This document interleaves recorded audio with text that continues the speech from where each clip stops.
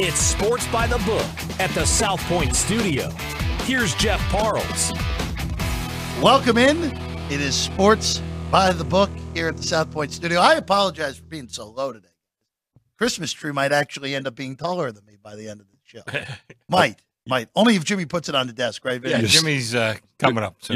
Oh, he is coming? No. Oh, okay. He's outside watering the palm trees. Vinny Magliulo on the far side of the desk. Chris Andrews, sportsbook director here at the South Point near side middle desk. I'm Jeff Parles.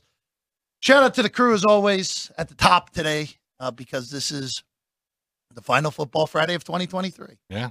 Amazingly enough, shout out to Sean, Jerry, Ryan, and who did the early shift today. As always, great job by our crew. We would not exist without we wouldn't. The super quartet we have in the back. And I guess we can make it 5 with Matt Neverett, who not here, who is off today as well. All right, gentlemen, let's start with some college football. Let's start with the day that's been so far. I would imagine that Clemson by 3 was not a particularly great result. Or did you guys never got the 3? You peaked bottom to 3.5. Jeff, we were all over every one of these games. Like this is not classic book. If I was teaching a bookmaking course, I would say don't pay any attention to what we've done with these bowl games. Good enough. So no, it was okay. It would have been better if Kentucky would have held them out. Right. But we had pretty good business both ways. We were a winner no matter what. And there's a couple of those games like this where as long as we stay away from the number, and this one did happen to stay away from the number by a little bit. As long as we stay away from the number, we're in good shape. And that was one of them. We were a winner no matter what. I think it's a lesson. If it was a bookmaking lesson, it's these games are, I'm not going to call them spring games, but you know what? They're in essence exhibition games, right, Chris? Games. So the movement is a lot quicker, and it's just a matter of just trying to keep up with who's playing and who's not, which is more challenging today. Yeah, with the transfer portal in particular. So, yeah, but they're up there. Notre Dame's up 33-0 on Oregon State. Mm-hmm. Notre Dame's going to cover every single number that was out there, even though that, again, this bowl season, I think you mentioned, and you're 100% right. Everyone's just guessing for the most part on these. Yeah. And this open 10.5 with Notre Dame got bet all the way down to 5. Close 5.5, and Oregon State hasn't had a pulse all day today. You know, we were talking about it back there. This is the Gator Bowl. Remember the Gator Bowl, as far as like let's call them minor bowls, was one of the best of the minor bowls. I mean, I remember Penn State playing it a bunch of times, and even on paper, these are two pretty good teams, but you never know who's playing, and it just doesn't seem to mean as much. But I see some of the games at the end of the game when they do win, the kids are very happy. So I give them that. The kids that do the kids that do play want to play, and they're going all out. So I give them that much credit. The problem is that the kids that don't want to play and don't show up, and and that's a challenge for us. We'd rather have, Vinny, 2 full squads. You make your number, I make my number. The public makes their number. We get a lot of bets both ways, and let's just see how it turns out. But that's not the way these games are. Well said, Chris. And the thing about it is, remember, we actually waited a little bit because of the transfer portal. And when we did put up the Notre Dame game's a great example. It wasn't announced that the starting quarterback and starting running backs were going to decide not to play and opt out for the game. Kind of maybe you had some rumblings. But again, then to protect what do? You just have lower limits. You're certainly not going to have the same limits on these games as the games we're going to get to and talk about for the semifinals, the national semifinals. That's a whole different set of circumstances. Well, we'll get to those semifinals and the New Year's Six Bowls where we're getting a line move on this game tonight, which we'll get to in a second on the Cotton Bowl. Just a quick update on the Liberty Bowl. Memphis got out 19-0. It's now 22-13 Memphis over Iowa State at the half. Iowa State ended up a 10.5-point favorite in this game. So 3-point move. Yeah, 3-point. Yeah. And this is a Memphis home game as well. This game at the Liberty Bowl. Mm-hmm. Again, it was all Iowa State action, and the Tigers with the lead at the break at 22-13. What second half probably be what Memphis 8. I'm saying like 8. Yeah. That would make sense. Basically, turn it into a glorified pick. Glorified pick 'em, right?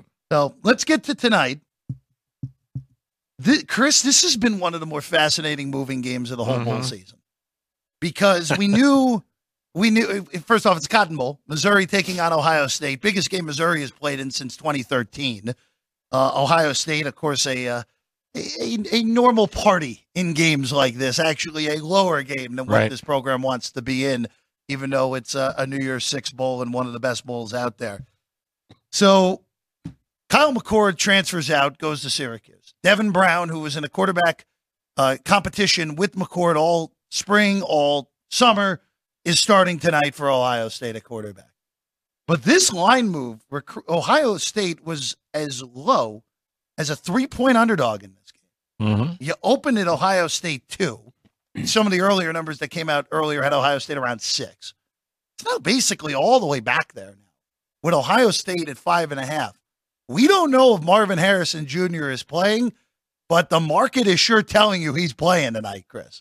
That would be the indicator. But even like when we did parlay cards, I do my first run on Tuesday. Okay. And we send in the teaser cards, because teaser cards, listen, don't public service announcement, don't bet college teasers, just, please, we were trying to educate the public a little bit. Don't bet college teasers.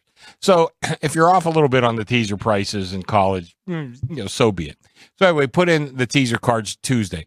So now it comes out Wednesday, and I make all my adjustments on like the ties win and a half-point card, because that's where we do all the big business, and that's where you're most certainly a little more vulnerable.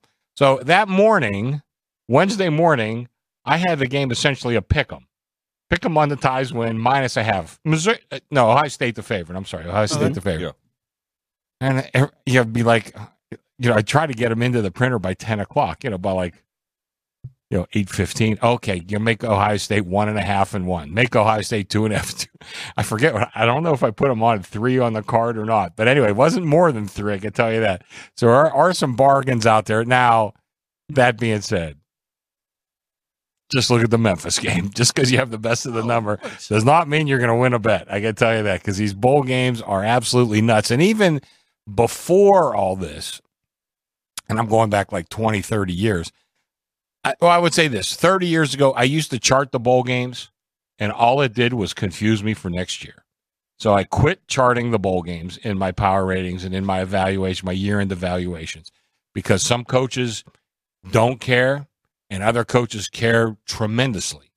And and sometimes you don't know, and that's why it's great for in-game betting. Sometimes you really don't know until they kick off.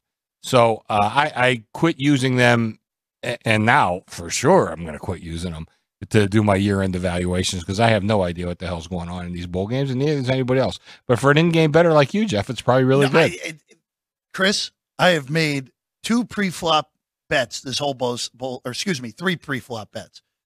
Somehow 3-0 on those. I think we got the right number in the game in Arizona, which that line last night? No, well, I had Arizona in-game last night. Oh, okay. So we got there on that. I took 7.5 with the Wildcats at one point. Jeez. Got there. Yeah. I don't know if I should have gotten there, even though they won the game by 2 touchdowns. Don't give the money back. That was weird. Yeah. Very weird game. I was talking about the one in Phoenix with UNLV and Kansas that had easily the most perplexing day of line move of the entire bowl season. Yeah. Where it moved 5.5 points on the fact that Jason Bean might have been sick. And then Kansas covers basically every single number that was out there. And then very peculiar, to put it lightly. And of course, the refereeing in that game. You said it. I didn't. I mean, I'm not a conspiracy guy. I'm not a conspiracy guy. But that was a little odd. Yeah, that was a little odd. There was we'll leave it at that. Okay, we'll leave it at that. No, you had an interesting tweet that night. What, Kansas committed 25% of their penalties for the season in that game? In one game? Yeah. Seems a bit... Yeah. Seems a bit crazy, right? It seems a bit off the charts. Yeah. Interesting. By the way, Chris brings up a good point and about the difference now, about throwing out these bowl games in terms of looking ahead to... Because, what are we going to do? We're going to start looking at, obviously, the transfer portal, transfers and signings, recruiting and everything like that, to make those early numbers, right, for the first week of the season, and of course the games of the years, right? Yeah, well, but here's the thing: you can't use. First of all, there's no tackling. I mean, look at these totals too. I don't know if some of these totals can be high enough when you look at it. Some of these games, I mean, but and look, the defense is not as interested in these bowl games as the offense is. I mean, let's face it. And that game today with Kentucky and Clemson was a clear example of that. Special teams, no. Almost non-existent. Well, there was. Well, then you have on the flip side, you have yesterday where Southern Methodist could not get stopped all year long, and then with the third string quarterback, they put up 14 on a Boston College. It's so opting out. Yeah, it killed that team. So random. Yeah. Well, it didn't kill me because one of the strategies. Yeah. So back to your strategy. One strategy how did you do? I have employed here in this. Yeah. Other than those pre-flop bets. Yeah. How'd you do on your in-game? My in-game bets have been awesome too. Okay, great. Because basically all I've been doing, and it worked again in this game today, where I just took Clemson on the money line when they fell behind. And on the money line. Yeah. Yeah. And you're a little lucky to win that one, but okay. Look, that's okay. It was either $1.15 on the money line or taking 2.5. Right. So it was like, all right, we'll just take. If you had to like them, if you like 2.5, you had to take exactly. plus We'll take the money line, and whatever happens, happens. Now, granted, should I have won? I'm not so certain I should have won. Well, yeah, you can make a case either way. Yeah, I mean, look, it was a coin flip game. And if it's a coin flip game and I'm getting a plus price, I'm going to take that every single time. Absolutely. Good for you. Like yesterday, I took Boston College at the beginning of the fourth quarter down a score at over $3, and they win the game by 2 scores. So there are some opportunities out there, even late in games, where you can go out and pick off some numbers that are, again, this is the one benefit. Chris, this is one thing your shop does well. It's humans in the back making the numbers. Yeah. Yes. There are so many computer-based numbers that you can pick off some numbers where the computer is just going strictly off of what it was pre-flop without taking anything that's happening in the game into account. We looked at those, we've been offered to use their services, and we just denied it. I got to give Michael Gaunt credit again. He says, guys, I don't like farming out any of my stuff to things that are outside my control. At least I could fire one of these guys. I can't. I'm stuck with those guys. Great line. By the way, Michael doesn't. I can't. If anybody gets fired in this joint, you fired yourself. Really, I can tell you that. You got to be a felon, commit a felony. But I've got to tell you, the thing about the algorithms is they're constant and they're churning and everything, right? Yeah. They're not always accurate, and they're not watching. I always say this too. All right, here's another shirt, guys, for the tail. You got it, Brian. Right? Algorithms, they don't breathe and they don't have eyes. They don't watch what's happening. To your point, Jeff, they're not paying attention to the little idiosyncrasies and the intangibles that are occurring during these games, and it's just spitting out numbers. And by the way, too, a lot of times there are delays on what's happening with the broadcast too, and the algorithm is behind. Well, sometimes or vice versa, or it works the other way. It's ahead and it's way ahead. And it's ahead and it's wrong. So again, I'm not criticizing anybody that does it, because what that does is give people volume, right? They can have, almost every game on the planet. I know places, Chrissy, we see it. They have every game, every sport in game for it, and constantly, right? Whether it's a break or not, very little control. At the end of the day. Now, for you as a bettor, absolutely. Hey, follow it. And again, if you're watching the games, and if you're going to bet in game, watch the games. As torturous as that may seem, that may be sometime. Let me throw in a little something here. Yeah. In my upcoming book, it's with the publisher right now. Hopefully, going to be out soon.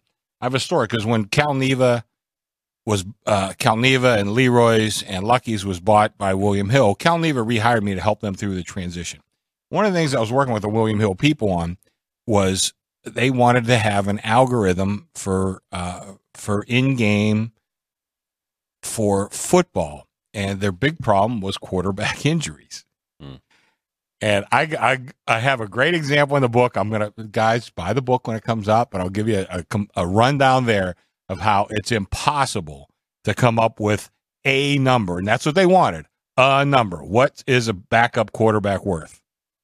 A universal number. A universal number. Yeah. And I gave them 3 examples, and I'll give you those in the book when you read them.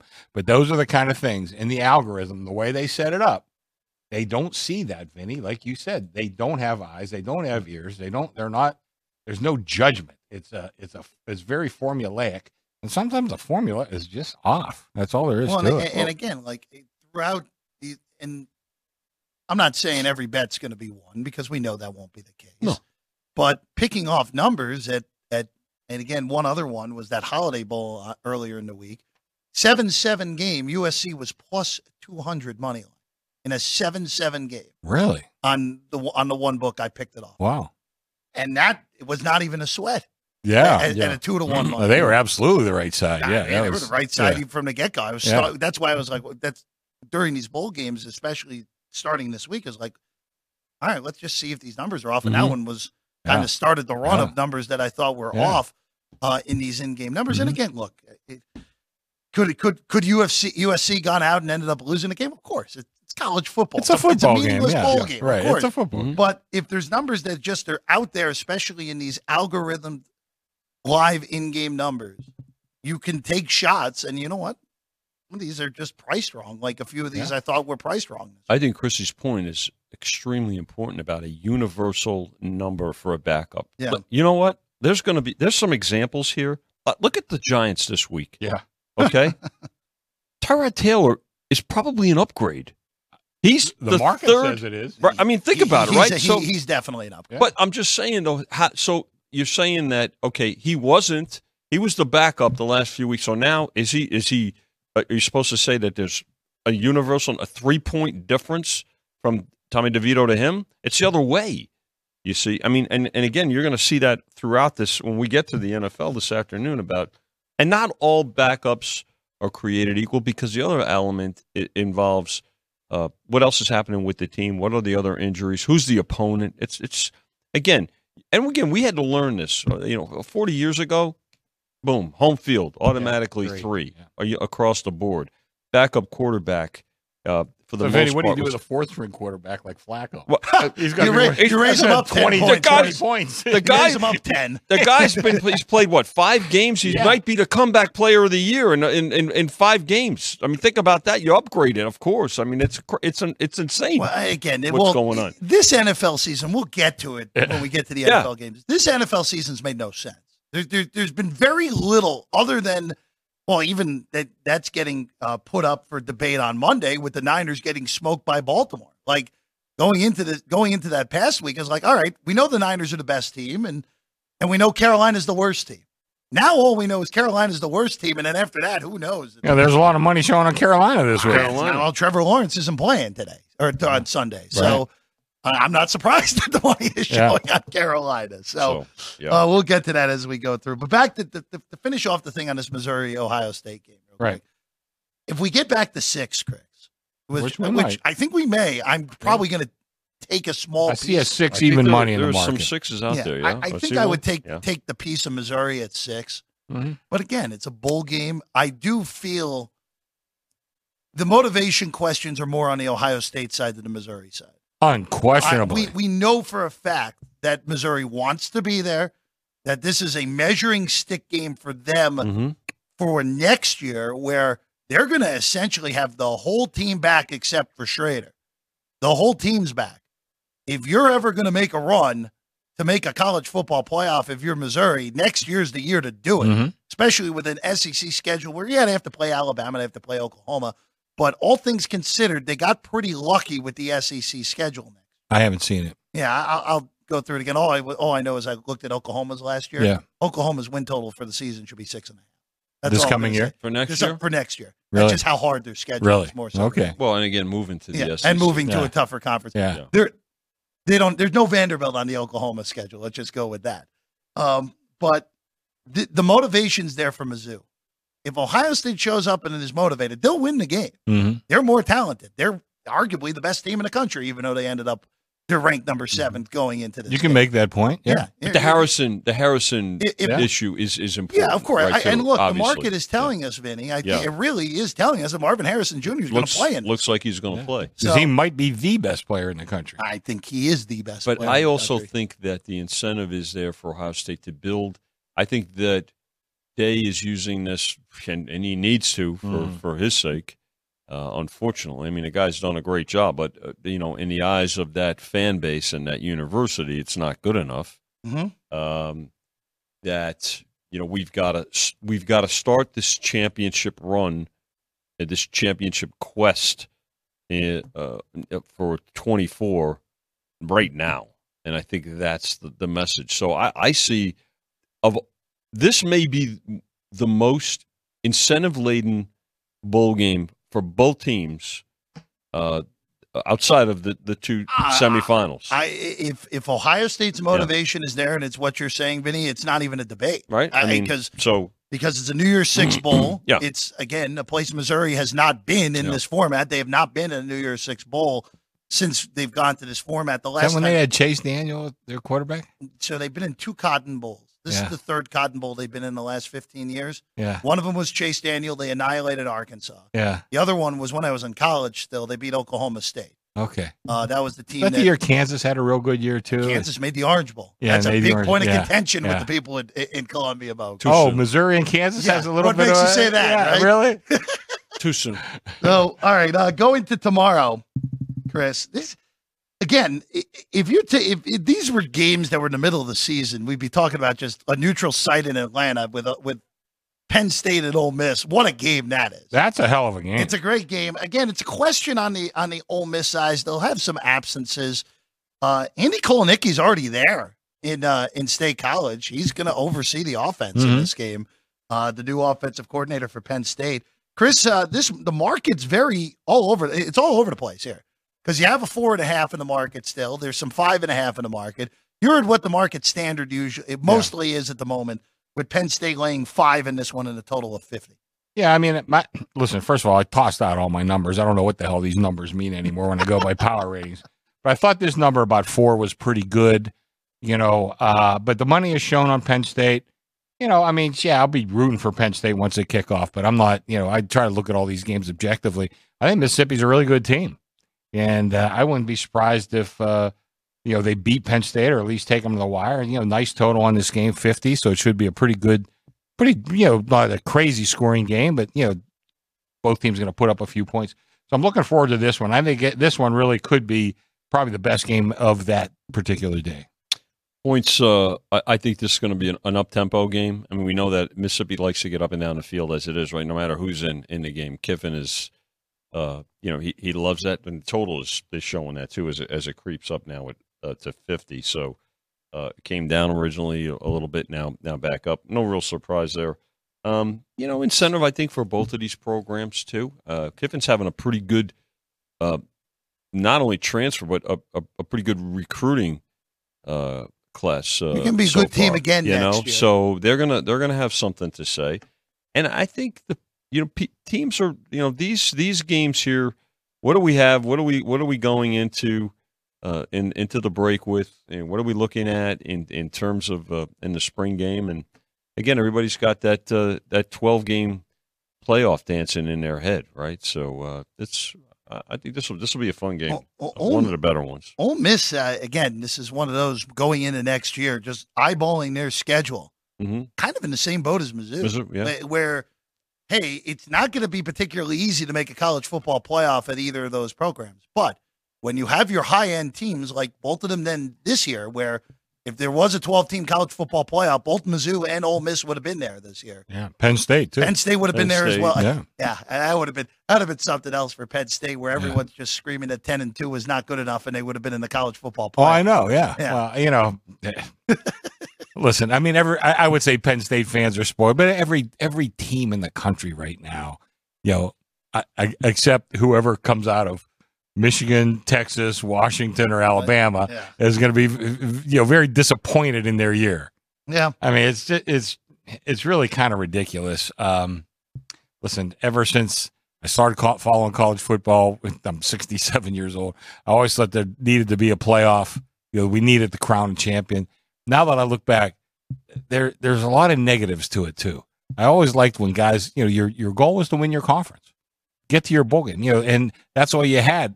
Back in 1967, you had USC and Alabama play in the first week of the season because no matter who won, no matter who lost, you could still win your conference, and that was the goal of every team. Yeah. And now we don't see those anymore. And I personally, I think that's something that's been lost. I don't know how to regain it. Maybe having the 12-team playoff will help regain that. I think it might but we'll have to see. I think it will because there'll be more teams. If you go 10-2, like if you're now I have to say power 4. I would even say power 3 after what happened to the ACC this year. Yeah. But if you're Ole Miss and you're 10-2 and you make the college football playoff, that's an amazing accomplishment. Yeah. I think they're right in the hunt for next year. There are a whole bunch of SEC teams next year that you may not think of being a potential power that I think are all going to be in the mix. Mizzou, Ole Miss. I'm not going to throw LSU in that category, but LSU will be better again. You would think Georgia, Alabama obviously will be there, and I actually expect Auburn to be much better next year. Could be. We'll see. Well, that debate is going to start. I mean, especially with the SEC and the Big 10 or the Big 20, whatever they are. But Big 10 times 2? I mean, the thing about it is that's another reason why those conferences increased their membership and upgraded their membership too. And they're going to have, let's face it, they're in the driver's seat for the 12 team.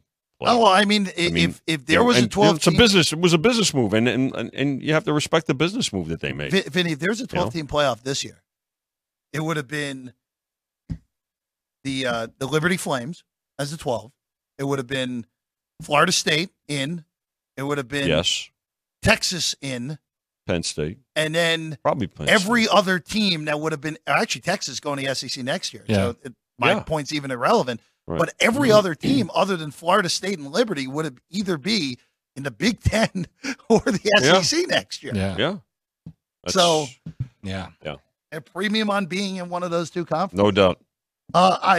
Chris, anything on Auburn and Maryland tomorrow in the Music City Bowl? It's 6 on Auburn right now. Yeah, I mean, I got some play. I got +7, -6. We're at 6 now, because they even took a little 6.5 today. But not a big deal really on that. No Talia Tagovailoa for Maryland. Right. Yeah. And again, when we opened it, it was pre his announcement, and that's why the game opened 2.5. So. How about another one that moved ridiculously? The two teams that I think are most spurned of not being in the college football playoff, Georgia and Florida State in the Orange Bowl. Usually a trip to Miami in December is pretty good. Neither of these teams want to be there. Let's be honest with ourselves. No. But the market, because of all these opt-outs on the Florida State side, and I think properly so, have pushed this game from Georgia 14 to Georgia 20, Chris. And it's money all the way up. Yeah. Money all the way up the line. And it is one of those deals, Jeff. And I would tell you right now, on paper, as we look at this right now, if you got Georgia -14, you got a hell of a bet. But you know what? Don't take it to the bank yet, because I'm not sure about Georgia's motivation in this game. Like you said, I'm not sure they want to be here. And at least the Florida State kids that are going to play, I think really do want to play and want to prove something. And, listen, like I said, on paper, Georgia should annihilate this team. But once they get on the field, I mean, it's man against man, 60-some plays on offense and defense. We'll see what happens with these kids. I mean, I think these guys are out there to try to play. So I don't know. I mean, listen, doesn't matter what I want. I'm going to need Florida State in this game. I can tell you that. So we'll just see what happens. And, I've won games like this before. 20-point favorite, and the total's coming down to 44. Yeah. That's right. I think that comes back up, though. Well, unless if we get a TCU-Georgia scenario like last year, which Georgia's still scoring on TCU's defense a year later. And this is such a matchup. Like, if Georgia wins against Alabama, there's a possibility that it's Georgia and Florida State in the college football semifinal. Yeah. I mean, there's a legit possibility that the committee would have, in that scenario, kept Florida State in and left Texas out. We'll never know. We'll never know. But again, it's a game that looks so good, if in theory, that is a 20-point line for a whole collection of reasons, and I think that's right. The Arizona Bowl, Toledo and Wyoming. Why is this game on the 30th? How did this game get such a premium date? Craig Bowles' swan song. He's retiring, Chris. Oh, yeah. I know. Final game for him. Yeah. Cowboys 3.5-point favorites against Toledo. He came from North Dakota State. I always thought he would do it a little better. Maybe use Wyoming as a stepping stool and go to a bigger school after that. But he's done well at Wyoming. There's no question about that. I thought maybe he would jump up into maybe, well, we saw what happened with Kansas, went and hired Leipold out of Buffalo. Mm-hmm. Similar, somewhat similar situation. I thought he might use that as a stepping stone. But he's done a good job at Wyoming. Have you ever been to Wyoming on that campus? I've never been to Laramie, no. I could see where it'd be tough to recruit at Laramie. That would not be on a lot of kids' list to go to. I think that that plays into the incentive for Wyoming when it send coach out, right? I mean, look at it.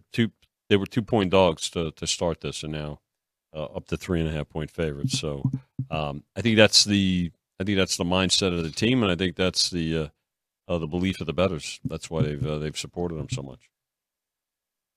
Let's go to New Year's Day real quick. LSU's 10 against Wisconsin. Ladder game. Yeah, ladder up and down. Ladder game on that one.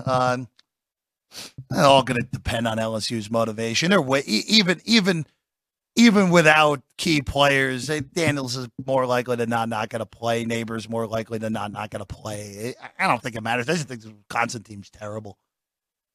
Yeah, they've been a little disappointing this year, I would say. But again, motivation. You just have to see. Where's this game at? That's the old Outback Bowl. Yeah. It's a Quest Bowl now. Okay. The Outback Bowl, again, was another one of those, second-level bowls that was always really, really good. And on paper, I guess this is pretty good. But Wisconsin, very disappointing year for them. But we'll see if Fickle can get them back in the upper levels. And I think he can. Yeah, it's going to be interesting moving forward for them because how much of, and this will go for the game we'll touch on next, this will go for Iowa as well, how much of their success over the last decade, how much of that is that the Big Ten West was bad? How much of it was that? Now that the divisions are gone, you add in Oregon, Washington, USC, UCLA, who are all better than all those mediocre teams in the Big Ten West. Are those programs, those Wisconsins, those Iowas, going to be able to sustain a level of success with that conference becoming a tougher conference for them? Well, that's going to be a challenge. Yeah. But I would tell you this, too. Don't forget that home field advantage that Wisconsin's going to have. Great one. It's always been among my highest echelon of home field advantages. And listen, if you're USC and you're going up to Wisconsin in November, I'm sure they'll love that. That's no bargain. I can tell you that right now. So, let's not forget that home field advantage is still going to be pretty strong. Well, Fickle, everybody thought, and maybe he did too, I think, he was going to change the entire or the way they played, right? They were not just going to be a grind out running team. Yeah, they didn't have the personnel to do it, Nope. including the quarterback, and so that's obviously priority one, I think, in terms of recruiting and transfer and the transfer portal. But they're not there yet, so you wonder. Let's face it, LSU. It doesn't matter who opts out. Whoever's in the game, they're gonna look to go up and down the field. Oh, so that's I think that's And again, here's a game that opened 11, got as low as what, Chris, 7, I think at one point, 7.5, and now all the way back up because I can't even keep track. I mean, I charted this. Look, I got it charted on two sheets. I mean, it's Where am I at with it? Yeah. Right. 10 right now. Down to 7. Yeah. So, and here it is, back up now. And I'm not real surprised. And I think it may continue to go up. I think there'll be more LSU support through tonight and tomorrow. And then the Citrus Bowl in Orlando. So how do we look at this? Do we look at this that a Tennessee game is at 35 because of Iowa's inept offense, or Iowa bringing Tennessee down because of how great their defense is here? It's 6. It opened 7.5. If you have any idea what's going to happen in this game, good luck. Even though I will say Kirk Ferentz usually has his team ready to go for bowl games. He usually does, and he gets teams to play his game. Yeah. He really does. And, again, I think if you looked at power rates, but Iowa's always been such a hard team to power rate because they win a lot of games, but they win them 14-10. How do you, it's tough to get a power rating on a team like that. I don't really like either side. I could tell you that all the money's on the under, which I can understand because, like I said, if Ferentz gets you to play his style of game. So we'll see. I don't know. That's going to be another weird one. But like Steve Spurrier said, you can't spell citrus without UT. Very good. Very good. I had no idea. No idea. This actually probably would be the best in-game possible. Iowa games? This one I think is great, right? Because the way Tennessee plays, if Iowa's just beating the heck out of them like they do to basically everyone, and Tennessee's like, we don't want to be here, this is the perfect opportunity to bet Iowa. And I don't think there's many teams in the country that would be willing to give up a bowl game in a premium spot like that more than Tennessee. So I think that's a great in-game game. Now, the problem is Tennessee scores 3 touchdowns in the game. I don't know how the hell Iowa can possibly stay in the game. Forget about it. So I would only lean to Iowa, but wait in game for those. All right, the matchup. We got to throw the record books out here for the Fiesta Bowl. I think this is actually a pretty good game. The Ducks and the Flames of Liberty on New Year's Day in Glendale, Arizona. Oregon, Bo Nix's going to play. They've been pretty steadfast with that the whole way. So Nix will be in. And Chris, it's 16.5, total 67.5. You know what? Even with Nix in, I think Liberty has a chance to at least stay in this game. That's absolutely a whole load of points. They've been one of the best teams against the spread all year. Yeah. And Jeff, for a couple of years, they've kind of surprised teams. I think this is going to be a really good game myself. I kind of like Oregon. It's one of those schools my daughter was looking to go to, spend some time on campus, kind of like it there. Not a fan of Liberty. Let's just put it that way. But I think this is going to be a hell of a game. I really do. It's going to be great. I think if you're Liberty, the incentive is let's make a statement, and especially against a team that was in the playoff discussion right up until their the Pac-12 title game. That they were power rated number 1, number 2 by most people, including me. Yeah. And if you're Oregon, it's like we can't lose to these guys, right? I mean, so I think that therein lies the incentive for both of these two teams, and another reason also why you've got one of the higher totals of the weekend too, of the bowls, right? 67.5 and climbing. Mm-hmm. So I mean, came down initially, but I think that was short lived. Be interesting to see that is the classic. The little guy is going to be motivated to be there. Sure. And even though Oregon has their guys playing, if something goes wrong early, I'm just curious if they're able to keep their heads on this one more so than anything. I will ask you this before we get to the 2 playoff games. FCS title game, for whatever reason, is right smack dab in the middle of Week 18 Sunday, which I don't quite understand. Oh, the Montana game? Yeah, I don't get that. Montana, South Dakota State, I mean, the market's mostly 12.5. I imagine you'll open that number right about in a few days, right about that. Yeah. All right, to the playoff games. Let's start with Alabama and Michigan. Rose Bowl 1 versus 4.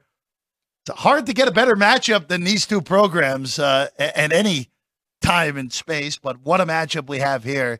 Chris, you're at the opener still. Didn't move down to 1.5, but back to 2.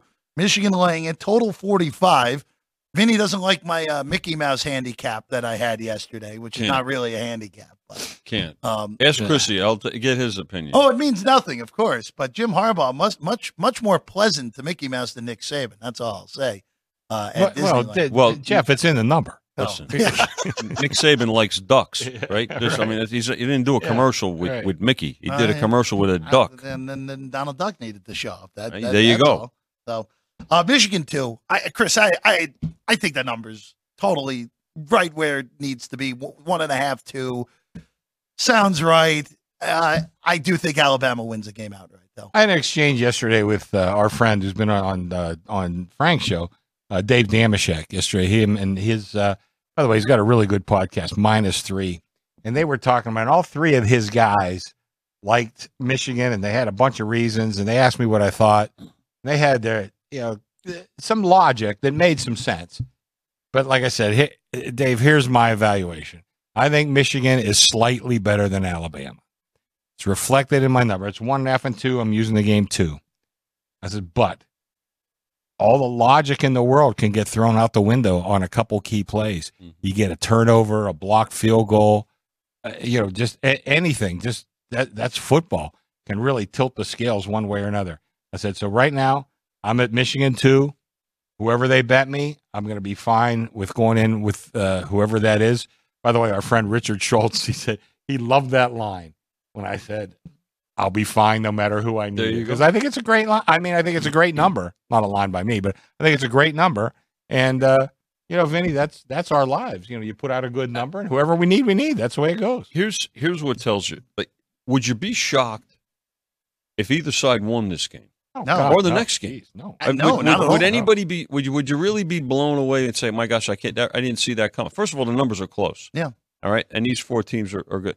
Now, one of the games or both games could wind up being a blowout. But I'm just saying, I don't think anybody's going to be surprised if whoever wins these 2 games. But that also adds to the betting of it, and certainly the booking. Mm-hmm. And again, from our perspective, these games are you book them like you would NFL playoff games because they have that kind of interest. Now it's amplified on a holiday week. This is New Year's weekend, New Year's Day. Okay, they'll be done giving you hugs at the at the pit there. Vinny. Well, it depends. It's they'll hug me all the way to the counter. I told the story about being on the dice game. We had to close the dice game one day. The dealers were assaulted.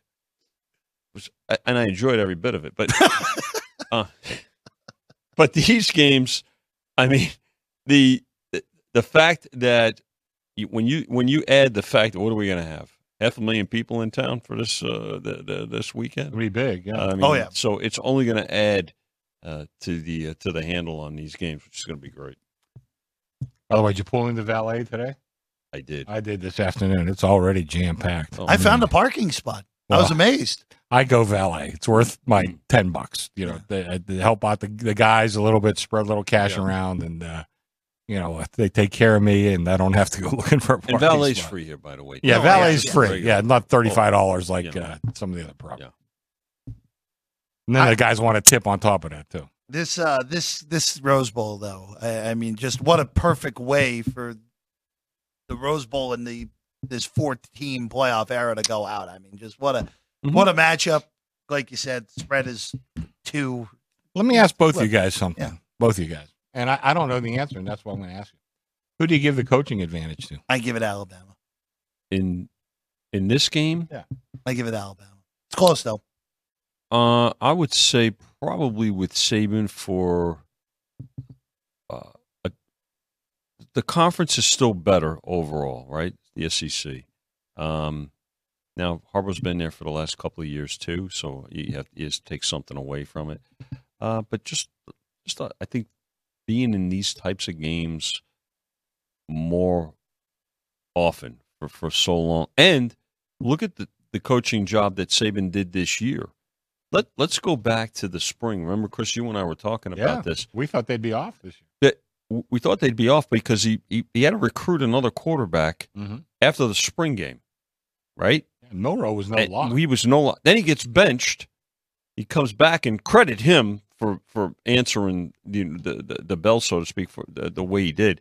But I have to tell you, and overall, this is one of, it may be Saban's best coaching job. It's up there of his career. It's up there. So yeah.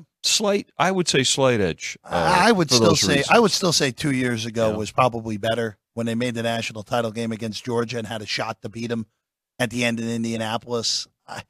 I think the SEC was down this year, personally. Yeah, that's part of the reason. I'm talking about a better conference though overall than the Big Ten. Yeah. Look, right? I mean, yes. We talked about it this year. I thought the top to bottom Pac-12 was the best league in America. No question. And then I it think surprised the a lot of SEC people. was slightly better than the Big Ten because the Big Ten's bottom was bad, dreadful. No question. Yeah. I mean, look at between Penn State, Ohio State, and Michigan, right? And then everybody Huge else. gap. You still had, more teams in contention for, I think, overall in the SEC. I don't disagree with you guys, but I wanted to hear your opinions. I think it's really close. It is. I think Harbaugh's done a hell of a job. He's it's not a huge. He's a terrific coach. There's not a huge disparity. I don't want to marry my daughter, but he's a hell of a coach. Great coach. Let's go to the other one. Superdome for the Sugar Bowl, Washington and Texas. Now, Chris, I was going through this game. You guys have 3.5 on Texas. There's some 4 out there as well if you want the better number on UW. I got taken off the scent because of the loss to Oklahoma and then the way that they played the next few weeks out of there. The first month of the season, I thought Texas was the best team in the country. Oh, they won by double digits at Alabama. And now as the season's gone along and they stabilized the ship after Quinn Ewers' injury, they beat up Iowa State in Ames. Mm-hmm. They destroyed Texas Tech in a quote-unquote rivalry game. Yes, whatever. It is what it is. And then they destroyed Oklahoma State in the Big 12 title game. I'm just curious for for how Washington matches up with them when Texas has the ball, because Washington's defense has had their struggles at times, but they figured out a way to get stops when they've had to in these close games down the stretch. In all honesty, for a good chunk of the Pac-12 title game, made Oregon look bad. Yes, I know Oregon came back, took the lead, but guess what? They got the stops when they needed to at the end of the game. I think Texas is much more talented.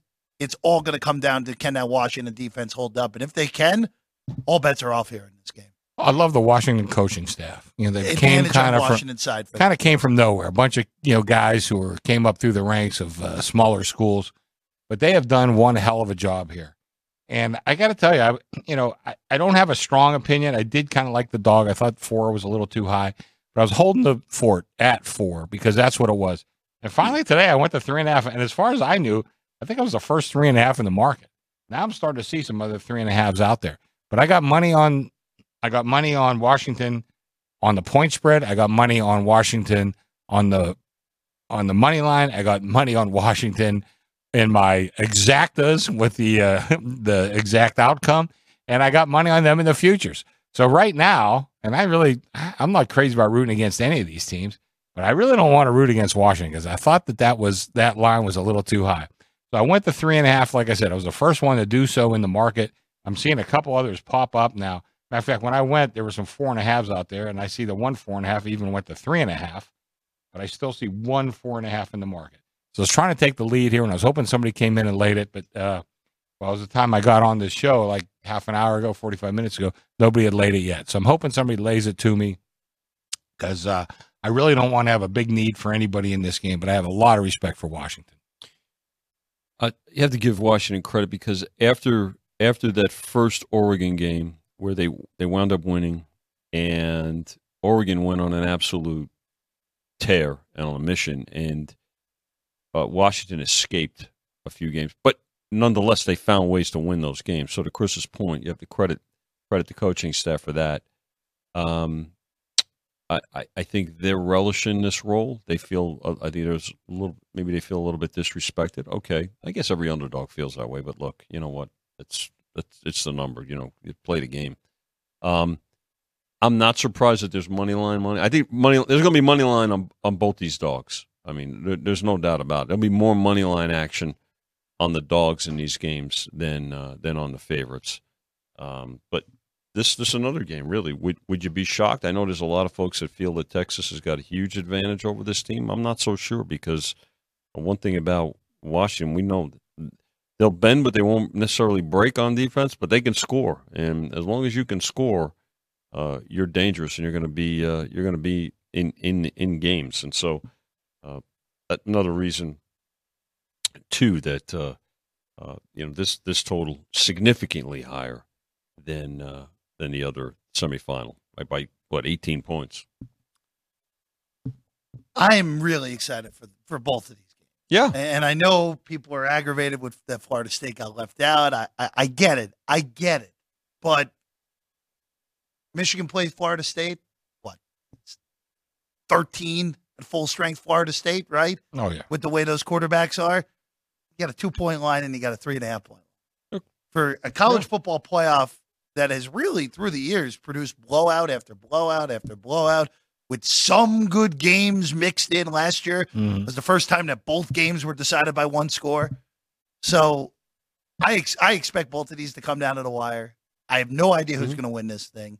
If you made me predict today, Texas beats Washington, Alabama beats Michigan, and Texas beats Alabama second. We have the exactas right on the board. That's what 13-2. 13-2. So that's plus 650. Yeah, that's very good. See, I can do the fraction. See, that Missouri education is paying off. Gets it done, right, Chris? That might be the Northern New Jersey high school education there, Chris. But okay. But regardless, it should be a fun way all the way through there. You got the exactas up there as well. College football playoff. Good job, team. Of course, getting rolling here on Monday. All right, we're going to take a quick break. When we get back to the National Football League, Vinny, we don't have to talk about the Jets for once, thankfully. That's a good thing. You sure? That's a good thing. I don't want to do it. I already did it this morning on a They got the film plan right here. We got to watch that thing. Why are we watching this game again? Oh, I didn't even realize that it was on down there. That's a good thing. Those are your televisions. I don't see that one. It's out of my view, thankfully. But again, Cleveland and Joe Flacco officially in the playoffs with that win last night. We're back with more next. Sports by the Book.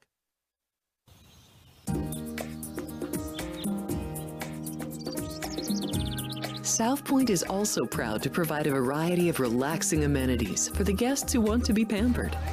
Soak up the sun and let your stress melt away in our lagoon-style paradise swimming pool. A relaxing getaway where you can bask in the desert sun and enjoy seasonal food and bar service poolside. And if you really want to escape, come to Spa Costa del Sur. From couple suites to a co-ed wet area, our spa caters to business and leisure travelers who want to unwind and elevate their senses. A visit to one of our spa's steam, sauna, or whirlpool treatment rooms will leave any guest feeling like they can take on the world.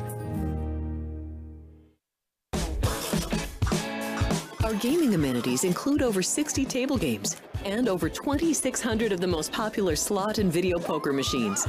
We have penny slots, including the popular Buffalo games, and real machines like Wheel of Fortune, Triple Sevens, and Megabucks. If you prefer video poker, try Deuces Wild, Double Double Bonus, or a variety of multi-denomination games. Or try your hand at one of the most popular casino table games in the world, Blackjack.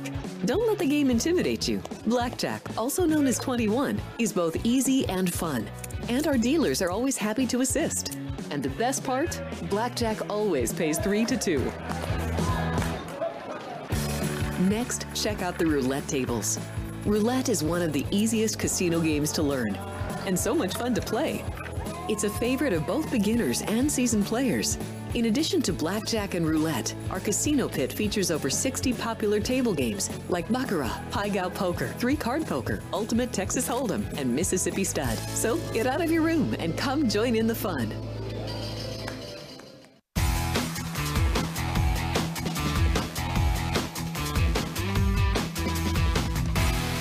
Welcome back in. It's Sports by the Book, South Point Studio.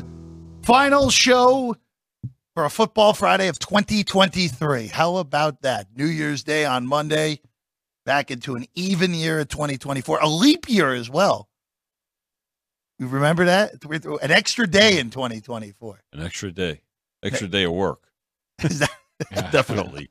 We think that extra day is there's not going to be games. There'll be some bad NBA games, some NHL, some college hoops. I got an announcement, really. Yeah, please. I just got this. Please. A friend of mine, and one of the founder and one of the chief owners of the Pepper Mill in Reno, which built that into a monstrous casino.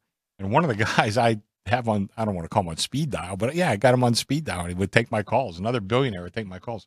Bill Paganetti passed away today, 85 years old. Wow. I got to tell you, I've known Bill Paganetti for at least 30-some years. He is one hell of a guy, and my heart goes out to he and his family. I met his son, Billy, was a pretty good baseball player, hurt his arm, and was a pitcher. They moved him to first base. But Bill Paganetti passed away. So anybody out in Reno or that's visited the Pepper Mill over the years, listen, Bill was 85 years old. He lived a hell of a life, but Bill was one hell of a guy. Really legendary operator. Love there, that Chrissy. Jeez, yeah, it's terrible. I'm shook up. I just got the message. Terrible. It's terrible. Anyway, sorry. Oh, no. It's pay respects. Yeah. Oh. Absolutely thoughts out to the family right now as well. Let's there's no good way to pivot off. No, there's not. But I thought it was important to announce it because I know we got a lot of Reno listeners. Absolutely. Love them up there. Let's go to tomorrow night. Boy, the NFL. What a game this one's going to be tomorrow after yesterday's disaster in Cleveland. Detroit and Dallas. You know, this is a very interesting game for the NFC playoff picture, where the Lions, if they went out and get a little bit of help, the Detroit Lions would have home field throughout the NFC playoffs. Good, yeah. Yes. With the Niners losing on Monday, the Eagles. By the way, if Tyrod Taylor started that whole game for the Giants on Monday, Eagles would have lost that game. As ridiculous as that may seem. We'll get to the Eagles. They're not playing well. Yeah, we'll get to them a little later. But Dallas. You know, we talked about it. Beat someone good away from Arlington. They did not do that in the two opportunities they had the last two times out. Buffalo smacked them around, and quite frankly, I thought they outplayed Miami. The whole difference in that game was that ridiculous decision to continually give the ball to the fullback on the first drive and finally bit him in the behind on the fumble that cost them points and, in essence, cost them the game. Chris, you're at 5.5. Cowboys laying it. Total 52. This is down from 6. I actually think this total's too low. I think this is going me under. Yeah, I know they bet it down from 53.5 to 52. Yeah, I would take a shot at the over here. Dallas has played a whole bunch of high scoring games at home this year, especially when the other team has a real offense. We saw it with Seattle a few weeks ago. I like the over in this game. A very rare total for me, and I have a feeling our guy Frank Nicotero probably likes that over there. Oh, you too. think? I think. If you like it, he loves it. He might propose to this. You know, I opened the game 6, and that's what my power ratings came to. I thought that was a good number. Detroit has not been great on the road. Dallas has been good at home, and I thought the incentive would lie with Dallas in this game. You know, Detroit just coming off a division clinching win, and you know, I thought 6 was a good number, but the money has come in on Detroit, and I even see lower than 5.5. I see 4.5 in the market, but I'm willing to, once again, whoever they bet me, I'll need the other side, and I'm fine with that. I listened to Dan Campbell, an interview with Dan Campbell yesterday, and he was very good, and you know, he speaks very highly of his team. He also speaks very highly of the Cowboys and what this is as a measuring stick right now about how. You know, we won the division, made the playoffs. Now let's see how we're going to move forward with this. By the way, I think Jimmy Johnson is being added to the Dallas Cowboys Ring of Honor. Oh yeah, tomorrow. Right. So there's always emotion, if you will, when you know, a lot of extra adrenaline. I think it's going to be a terrific bet game. I mean, I love it that it's in prime time, right? 5:15 Pacific.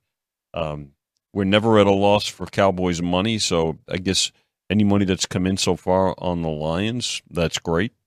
And ever since the middle of last year, they've been supported highly, right, Chris? I mean, when they made that second half move last year, and they're even better this year. I think the key for this is the way the Lions can run the ball. The Cowboys are not particularly good against the run. I think you mentioned the total, Jeff. Yeah. I just think Campbell and his team, whatever kind of game it is, will adjust and get 100%. Into it, right? You know, so if it's a grind out game, okay. If it's a shootout, okay. We know the Cowboys can score points too. So this one's going to be entertaining. I know that everybody was excited about the Ravens and the Niners last week. I think you can get equally as excited for this game, you know, and the one that we're going to talk about next. It is, again, for Detroit. I know they've stabilized the last few weeks. There was competent quarterback play on the Minnesota side last week. I think the Vikings win that game. I'm not all the way there on them. I know the record is sparkly. There's a real chance they go 13-4.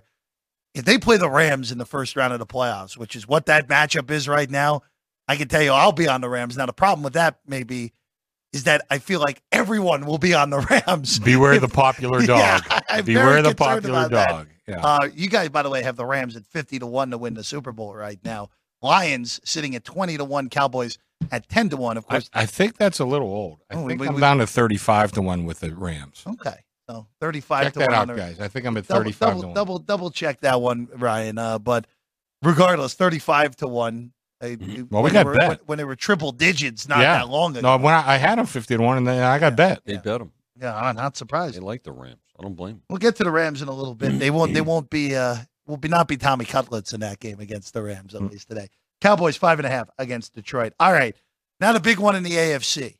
If Baltimore wins, they're the number 1 seed, and that renders Week 18 against the Steelers a meaningless game for Baltimore, which could provide some very interesting things to the AFC playoff picture. Miami, who finally beat a good team last week. They beat the Cowboys. Yes. They have a 2-game lead over Buffalo, but they play Buffalo Week 18, and Buffalo's a big favorite against New England this week. Mm-hmm. So Miami needs to find a win one of these last 2 weeks in order to win the division, assuming Buffalo doesn't lose to New England for a second time this season. Chris, you got it at the open 3, back quickly to 4, back down to 3, now back to 3.5. I know. Total 46.5. This is a hard one for me because we saw these teams play last year, and that was the game where Miami came from 21 down midway through the third quarter and won the game in regulation. That Baltimore defense showed me a ton on Monday night, though. I knew they were always one of the better units in the league, but they made an offense that had dominated everyone all year long look awful on Monday night. I don't think there's a reason to think they can't do it again to Miami's defense here. Offense. Let me throw a little water on that. You know, some of those turnovers. I mean, listen, turnovers are a part of the game. I understand. I think they benefited from some luck in that game. A few deflected balls turned into I think they benefited from that. And I know everybody's bailing on Purdy, and and he certainly didn't play well. Let's not pretend that he did. But there was some luck involved, some bad luck for Purdy and some good luck for the Ravens. And, I hate to tell you, that happens a lot in football. Sure. And one of the things I think I've brought up on this show a couple of times, you remember when Tom Brady won that last Super Bowl for Tampa, it was a couple weeks before the end of the season. They lost 35-0 to the Saints. Now, 35-0 to the Saints, that did not look like a Super Bowl team. I think right now, I kind of like Miami in this game. At 3, I think 3 is a tough number. But anything over the 3.5, or 4, I don't think we'll ever see 4 again. But we were certainly there before. I think 3.5 to me would be a take, or you might even want to take a decent money line on Miami. I kind of think I think it's going to be a tough game that goes all the way down to the end. Probably maybe take a little bit of both, the +3 and the money line on Miami. So Lamar Jackson and the Ravens are favorites this week. So they don't get offended by that, right? Well, it's all. There's one other thing I can also throw out here too that's been kind of a trend this year, and I don't know how realistic this is actually a thing, but it feels like every week there's been a new guy we've crowned the MVP, and the week after we crown them, they look awful. They play a horrible game. Have you heard of Dak Prescott? You have Dak, you had Purdy. I mean, sure. Now it's Lamar. Lamar, you're lame. And, we have Jalen Hurts in there for a while. Jalen Hurts was a favorite for a week. And Mahomes. So Lamar's -180. Now, Flacco, comeback player of the year, Joe Flacco. Forget that. He might be MVP. But the one counter that I've had in my head, and I'm probably not going to bet this game. I think anything north of 3 on Baltimore is a little bit tough to justify laying in this spot. But if the trend continues, Miami goes there, wins outright, Tua becomes the talk of the MVP race. Yep. They play Buffalo next week. Buffalo beats them. Josh Allen ends up stealing the MVP, and we end up with all sorts of carnage. That could happen too, yeah. And it's not impossible that Josh Allen steals the MVP at this point. No. It's not impossible. It's not. I mean, the thing about this game is that this is truly one of the better home fields, too. Oh, yeah. So, I mean, yes, the Dolphins made a statement in beating the Cowboys. But the Ravens made a statement as well. And Lamar's kind of on a mission when you think about it, right? And when you watch us play this year. Look, it's a great game. that I think is going to get a lot. It's already gotten a lot of interest. It's a game that's going to be on just about everybody's multi-leg selections in terms of teasers, in terms of parlays. So yeah, I mean it. The other thing is too. Let's remember this, just as a little bit of a sidebar. You look at all these games at 10 o'clock, and any other games that are playing in the afternoon. And Chris will remember this. So again, we always talk about where we've been.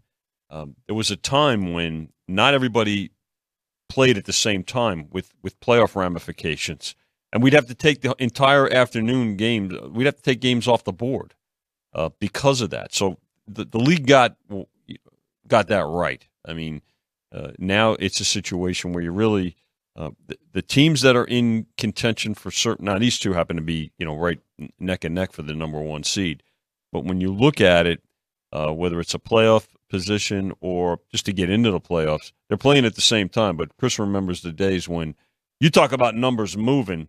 You would have teams in the afternoon that were 7-point favorites when the early games kicked off, and then the game was pick 'em by the time the kickoff rolled around, simply because of what happened early. So Vin, I'm going to throw out a name. I don't know if you would remember, because he was only around here for a while. I think he might have went back to Atlanta. Bobby Jenkins. You know that name? I do remember the name. Bobby Jenkins, and this is when I was at the Stardust. So, I mean, I was a young kid, 23 years old. 79? 79. Bobby Jenkins. He was the first one that I know of that kind of figured that out. Yeah. And he came in and he was betting this, that. And after he was done, I said, Bobby, what are you doing? He says, listen, and I forget what it was. If the Saints win, whatever it was. If this team wins and this team won't have anything to play for and they're wrapped up. And I was like, oh, geez, I never really thought of that. And he was the first one. And, Bobby was only around for a while. And Bobby was a really smart guy and a nice guy. I hope good things happen to him. I really don't know what it was. But I hadn't seen him after those first couple of years when I was here in Las Vegas.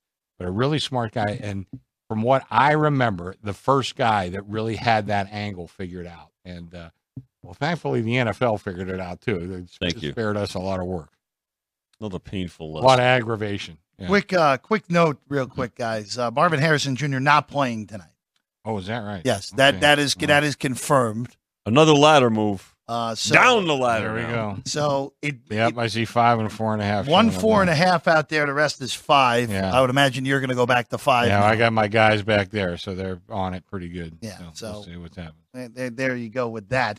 With Marvin Harrison Jr. not playing tonight for Ohio State against Missouri in the Cotton Bowl. All right, let's go to Buffalo and New England. Of course, we saw this matchup earlier in the year. The Patriots pulled the upset in that one behind Mac Jones. Remember him? Who? So the Bills are playing well.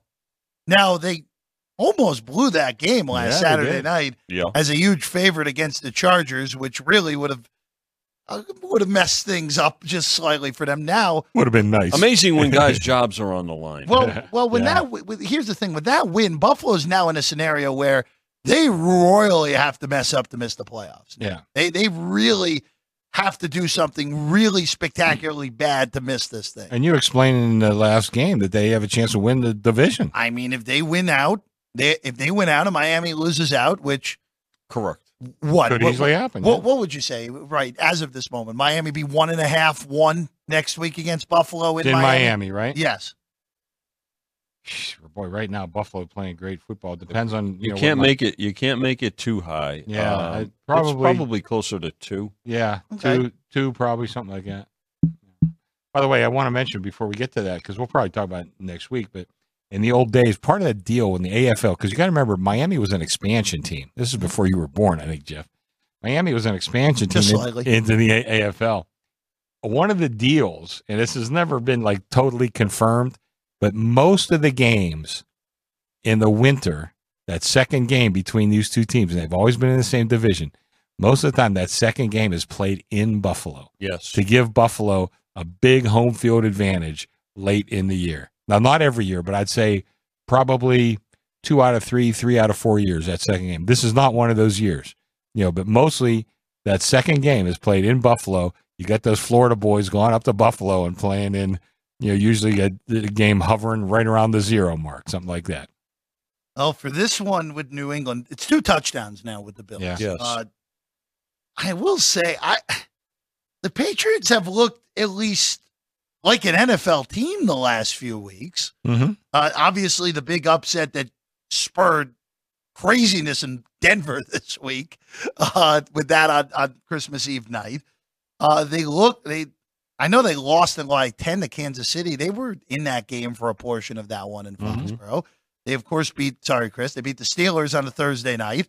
And then the 3 games before that, the defense was awesome. Where they gave up 10 or less and managed to lose all 3. Look, I'm not saying that New England's going to win the game because they're not going to. But it does feel like a ton of points to be getting here with 14, unless if we get Buffalo showing up. And look, it could happen.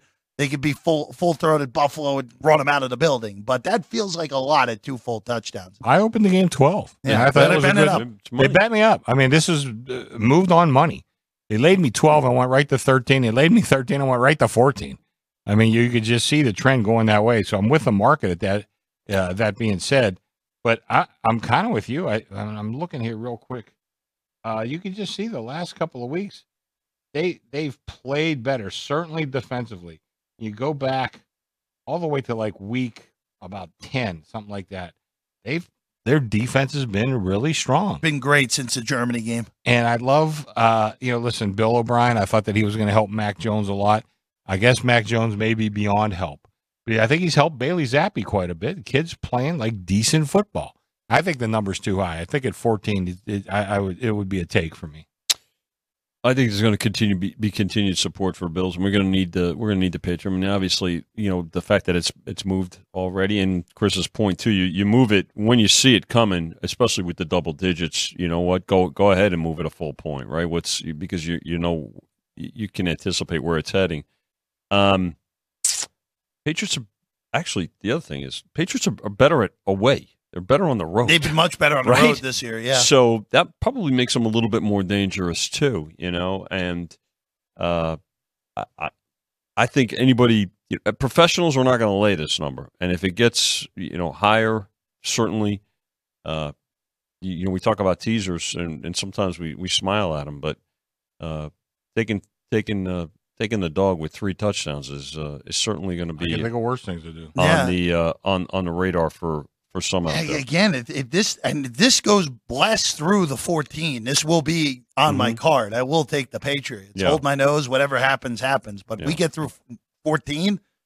It's hard for me to pass that up. I don't know if it does because I think, but the fact that it's been at 14 now too, Chris, right? I mean, that is what they're waiting for. If this was an afternoon game, it would definitely go through 14. I could get it. I could be having to do it during the show on Sunday. It might, yeah.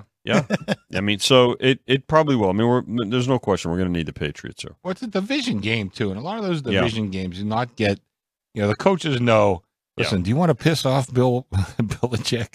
Maybe not. Maybe you're going to take your foot off the gas a little bit in the fourth quarter. I don't know. I think right now that I think 14 is just too high. But like I said, I got to go with the market. They laid me the 12. They laid me the 13. Yeah, money talks. Money moves. Money does move. That's for sure. Let's go to the next one. Atlanta and Chicago. I don't want to put salt in the wounds for our guy McCormick back there, but the Bears should be 8-7 right now. They should be right there with everyone else.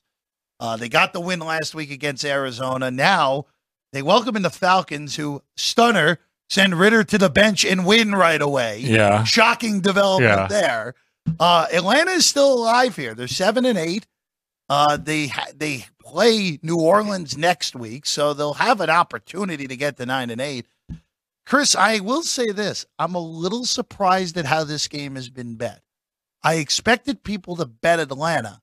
They did, but it's toggled between the 3 and the 2.5, with Chicago right now laying 3 and a total of 37 in this game. It was a toggler. And this morning I was at 2.5. I was. You opened the day at 3. It says here. I opened the day at 3. They bet me. I kept betting me Atlanta. I finally went to 2.5. They laid it back to me. And speaking of young Mr. McCormick, his father. I'm saying he's at 4 at this game. I don't know if that's that Chicago influence or what, but at the stations I'm looking at right now, he's up to 4. Whew. Now I don't know your dad really well, but I do know your dad's not some lunatic. I mean, somebody obviously bet him up to that, for him to go there. Actually, Jason McCormick's been in the business a long time. So if he's at 4, there's a reason. So I'm sure he got bet. But I don't know what the heck that is. But right now, we've been back and forth between 2.5 and 3. So I don't know.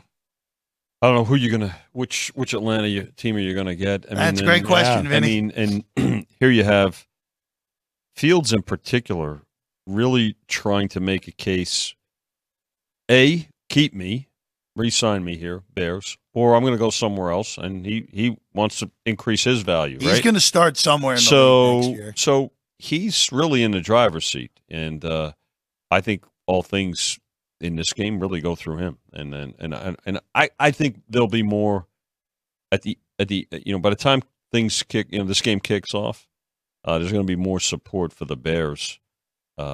Especially because of Fields, Chris, in my opinion. Wouldn't shock. I made the number 3. Yeah. I thought 3 was a it's good right number. there, but I still think there'll be more Bears money. Personally, I like Fields. If I were the Bears, I know they're loaded with some draft choices. I would not get rid of Fields. I don't know if you trade down, you get Marvin Harrison. I'm not sure as far as that goes, but I would not bail on Fields. I think this kid has shown some promise. I think if you get some help around with him, I think he has a chance to be a real good NFL quarterback. So right now, the Bears have number 1, which is Carolina's pick. Mm-hmm. Yeah. And then they have 9, which is their own pick. If they win this week, there's a realistic chance they could pick as low as 16th. When this is all said and done, there's a realistic chance of that. Carolina, obviously, we'll get to them in a little bit, even though that they don't lose the 1 pick. The one right? pick, if Carolina loses out, they're good. Right. Chicago has it. Right. And that's when the decision will come into play. Yeah. What do? Do you take Caleb Williams or Drake May and start over? No chance. Or do you trade down 2 picks and take Marvin Harrison Jr. at 3 and make Washington trade up with the other one?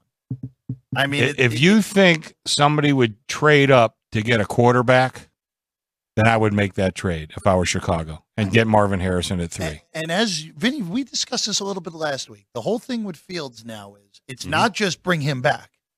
It's he's coming back. If he's a Bear next year, right, you're picking up the option for year 5, and then more likely than not, you're paying him $150 million. Mm-hmm. So that's what it comes down to. Yeah, that's a lot of money. No, I know, but that's what a regular starting quarterback is now. Just look around. Listen, and I have a couple of things going here. I want to see the league flourish. I always want to see that. I want to see these young quarterbacks flourish because I know it's a quarterback league. But I also think they're putting too much money in these quarterbacks. These quarterbacks need a team around them. And look at Mahomes. He signed that huge contract. Now, I think it's actually kind of cap friendly in a lot of ways. It is. Comparatively. But you have to have money to sign other players. They lost some very good players. They're getting, Kelsey's probably a little long in the tooth. A couple other guys maybe not quite at their peak any longer. They're going to need replaced. That's the nature of football. It's just the way it goes. But I think sometimes these huge contracts have kind of bound teams a little bit to their quarterback and given them no flexibility. And I hope that changes. Listen, a guy making $35 million a year, that's pretty freaking good. I wish Michael Gahn would sign me to a contract like that. I don't think any of us would say no to that. I don't think I know. I wouldn't say no. Well, Bears 3 right now against Atlanta. Let's go to Houston and Tennessee. It looks like C.J. Stroud's going to go. Looks like Levis too, right? Looks like Levis is going to go as well. So both the rookies ready to go after 2 games missed for Stroud with the concussion, 1 game missed with the ankle injury for Levis. And boy, Ryan Tannehill did his best and then did exactly what you would have expected out of Ryan Tannehill at the end of that game a week ago in the elimination of the Titans from the playoff picture against Seattle. Chris, you're at 4, total 44 on this one. All I'm going to say is you're as high as 5.5. I'm concerned about Houston's defense. And this has been brewing now, where Stroud was able to cover up the fact that the defense was not playing well. They were able to outscore teams. The game against Tennessee 2 weeks ago, they found a way, which credit to them, to find a way to beat Tennessee. But I'm really concerned about Houston's defense these last few weeks. Really did not play well. A week ago again against Cleveland. Amari Cooper obviously had the historic game for the Browns. Mm-hmm. It's part of the reason that this total's been bet up from 42.5 to 44, along with, again, I don't think there's much of a difference between Tannehill and Levis, but Levis at least can create points the other way as well, more so than Tannehill, I would say. George's still out for me on Levis. Sure, yeah. But I love Stroud. I love D'Amico Ryans. But I also love Mike Vrabel. Sure. And at some point, you got to figure, listen, Houston's been a big surprise. God bless him. Stroud has been everything they could possibly have asked for. D'Amico Ryans was a nice assistant coach. I don't know anybody. I mean, he was, up until Stefanski a couple weeks now, I think D'Amico Ryans was right in the hunt for Coach of the Year, and deservedly so. But they are limited talent-wise. And now you're 4-point favorites, even though you're at home, you have your quarterback back. I made the number 4, so I don't think it's a crazy number. But at some point, you might be going to the well a few too many times with a team that's really no more than mediocre. Not that Tennessee's any great shakes, but I do have a ton of respect for Vrabel. I think he gets the most out of this team.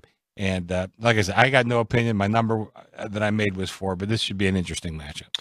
Well, it went as high as 5.5 because it looked like Stroud was going to play.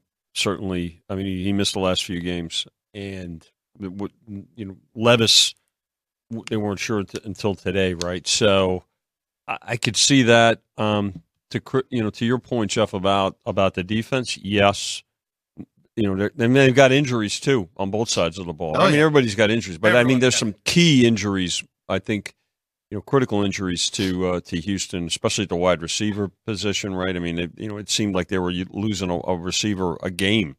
Well, that's earlier this month. I'm happy you brought that up because that's kind of been the moment. Now, granted, Stroud missed 2 games in this, but you take Tank Dell out with that broken fibula.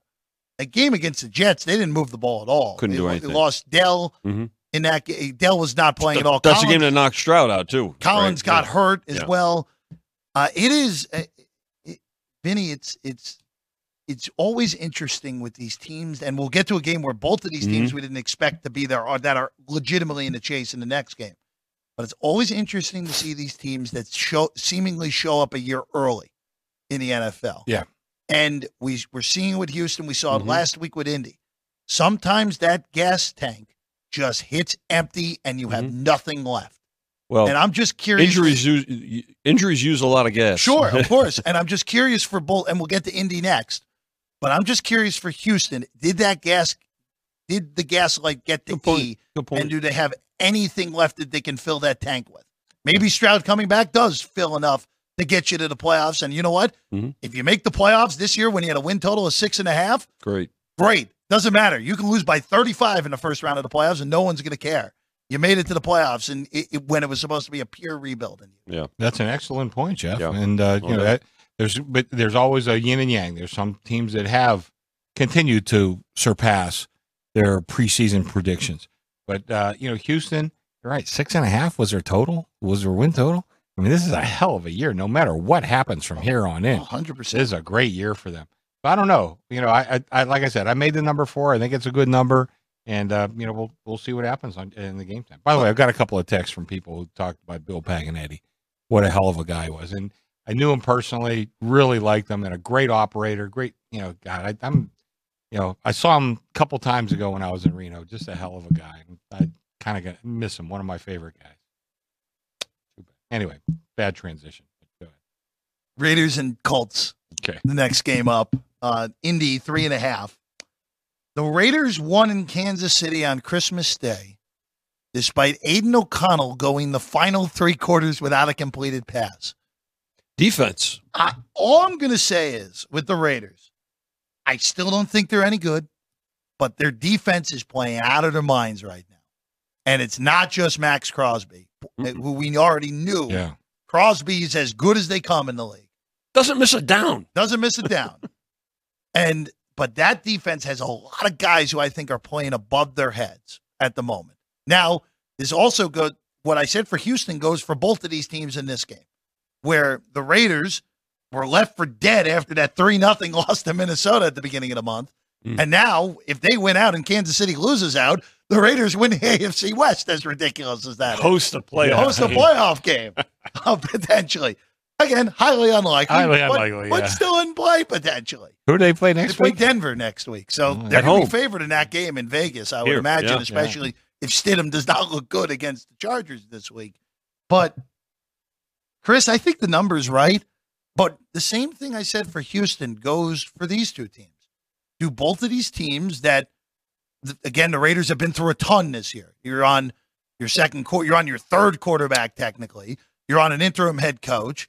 Do they have enough in the tank to find a way to win these last two games and at least give themselves a shot of making the playoffs at 9-8? And for Indy, look, we know what Minshew is. He's a capable backup. Right. But as we saw last week, the capable backups still have games where they look like backups. Mm-hmm. And that happened to them last week where Minshew was dreadful in that game against Atlanta. I'm just curious if same deal as with Houston. Does Indy have anything left in the gas tank to find a way to at least split these last two games and give themselves a chance? Well, let's look at the Raiders because I kind of like the Raiders in this game, but let's look at their defense. So last week they gave up 14 to the Chiefs. Yep. The week before that, 21 to the Chargers, but they scored 63. All 21 of that. The game was already over when they scored. So they gave up 3 to the Vikings. They gave up 31 to the Chiefs. Okay, that's their one sort of bad game. Before that, 20 to the Dolphins, but it's the Dolphins. Pretty good. Yeah, and then 12 to the Jets, 6 to the Giants, and then going back, then 26 to the Lions. Yeah, that was McDaniel still in Detroit. Yeah, okay, but ever since then, since Antonio Pierce has been there, that defense has played really, really well. I think this game should be closer to pick myself. Okay. I don't have much faith in what the Colts have going. And listen, I just think this Raider team has a little bit of momentum, particularly on defense. And I think getting 3, and it's even higher. Where was I at here? Was there a 4 in the market? I think there is one right now. There's 4. I know the Circa's at 4. There's a lot of 3.5 out there. I think the Raiders plus 4 would be a play for me if I was out there betting. Listen, I'm at 3.5. I hope they bet me the Colts. I don't mind needing the Raiders in this spot. We're typically we get Raider money, right? I mean, let's face it. The local team will get some support, and I think to Chrissy's point, if maybe some folks are waiting for the 4, but as we get closer to kickoff on Sunday, there'll be Raider support here. So, Taylor, I think for the Colts, Jeff is he supposed to be? He's supposed to be back, I think, this week, isn't he? Pittman's playing. Pittman is playing as well. So, I mean, Jacobs is on the Raiders side, but he didn't play last week. So, I don't know. I mean, offensively, the Raiders they do have their issues, but you know what? Defense, the other thing is defense travels, and so this I think points are valuable here. So 4 certainly, 3.5 even. You can get better than that field goal. To Chris's point. I think we're also, especially after what happened a few years ago where Mark Davis didn't give Bisaccia a job. Yeah. Antonio Pierce, I think, already has the job locked up. He should. And I'm curious to see how that works long term. But at least for this year, it has worked.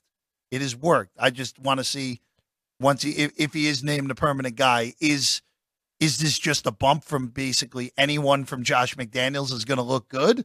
Or is this a real bump and, hey, this guy can really coach? I still don't know the answer. Let me just tell you, if I were Mark Davis, I would not name him coach till after the year. I don't think he's going to. Well, I think he's going to go through the full interview process. I think you want your team saying, because they like Antonio Pierce quite a bit. Yes, they do. I want them to be out there saying, you know what? Let's win this so we can keep Antonio around. Let's keep winning. Whereas if he gets the job, he's named the coach, they may ease up just a little bit psychologically. Let him. So I would let him. Keep. Don't announce anything till the year's over. But also, who's going to be in charge of the draft for the? Let's hire GM, right? Probably. Well, they have. I mean, I'm just saying though that's got to go hand in hand with that because it's not been good overall. Crosby was a surprise. That's lucky and a great surprise. Yeah. I mean, a mid rounder too. He's a 4th round pick. So is that what he was? A 4th round? Yeah. Pick? Wow. Yeah. Yep. He was fighting to make the team. That was the year they were on Hard Knocks, and he was fighting. Fighting to make knock on wood if you're with. You know what? Good for him. Well, I'll tell you what, he's one of the best. Yeah, there we go. Let's go to Carolina and Jacksonville. There's a lot happening with this game. Mm-hmm. So the Jags are spiraling. They're down to 8-7. Mm-hmm. They had the division basically locked up, it seemed like, and now have not won. Jake Browning sent them into the tailspin. And now Trevor Lawrence is missing his first game as an NFL player. Mm-hmm. Shoulder injury keeping him out. C.J. Beathard's going to start. Chris, you're as high as 7. You're now down to 4. Mm-hmm. Carolina has been better the last few weeks. They have been, yeah. Now, granted, I'm going to take the game they won with a grain of salt because that was more Atlanta's doing more than Carolina winning the game. Atlanta lost that game. Carolina's offense finally looked competent last week. They put up 30. They lost. They couldn't get the last snap off in time, whatever it is. It is.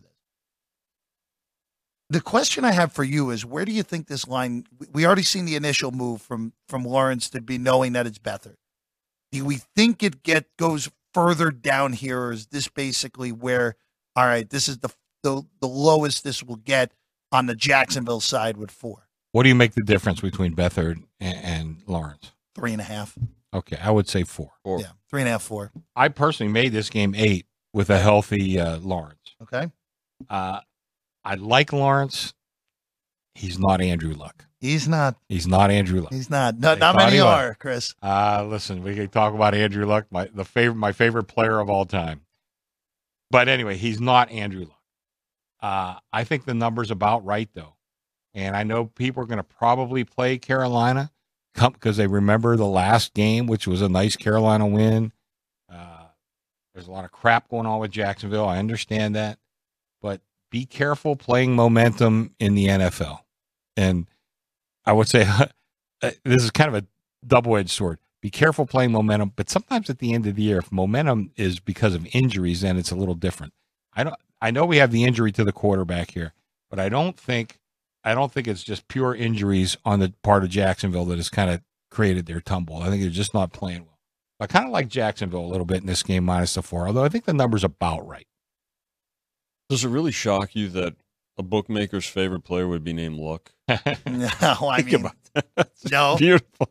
Chrissy always spoke highly of him, and rightfully so. Yeah. And what a warrior. But I think with Lawrence, you can make a case. I mean, first of all, within the last month, right? An ankle, a knee, concussion. I mean, the kid has shown his toughness, but also now you have to just say, look, let's be smart. Beathard, he's got an opportunity here, and I don't know if it comes to answer your question, Jeff. I don't know. I don't know if it gets lower. Would it shock me? No, but I think at this point too, we're going to start to see some Jags support. This is a must game for them, right? I mean, let's face it. Gotta have it. I mean, you have to treat it as a playoff game.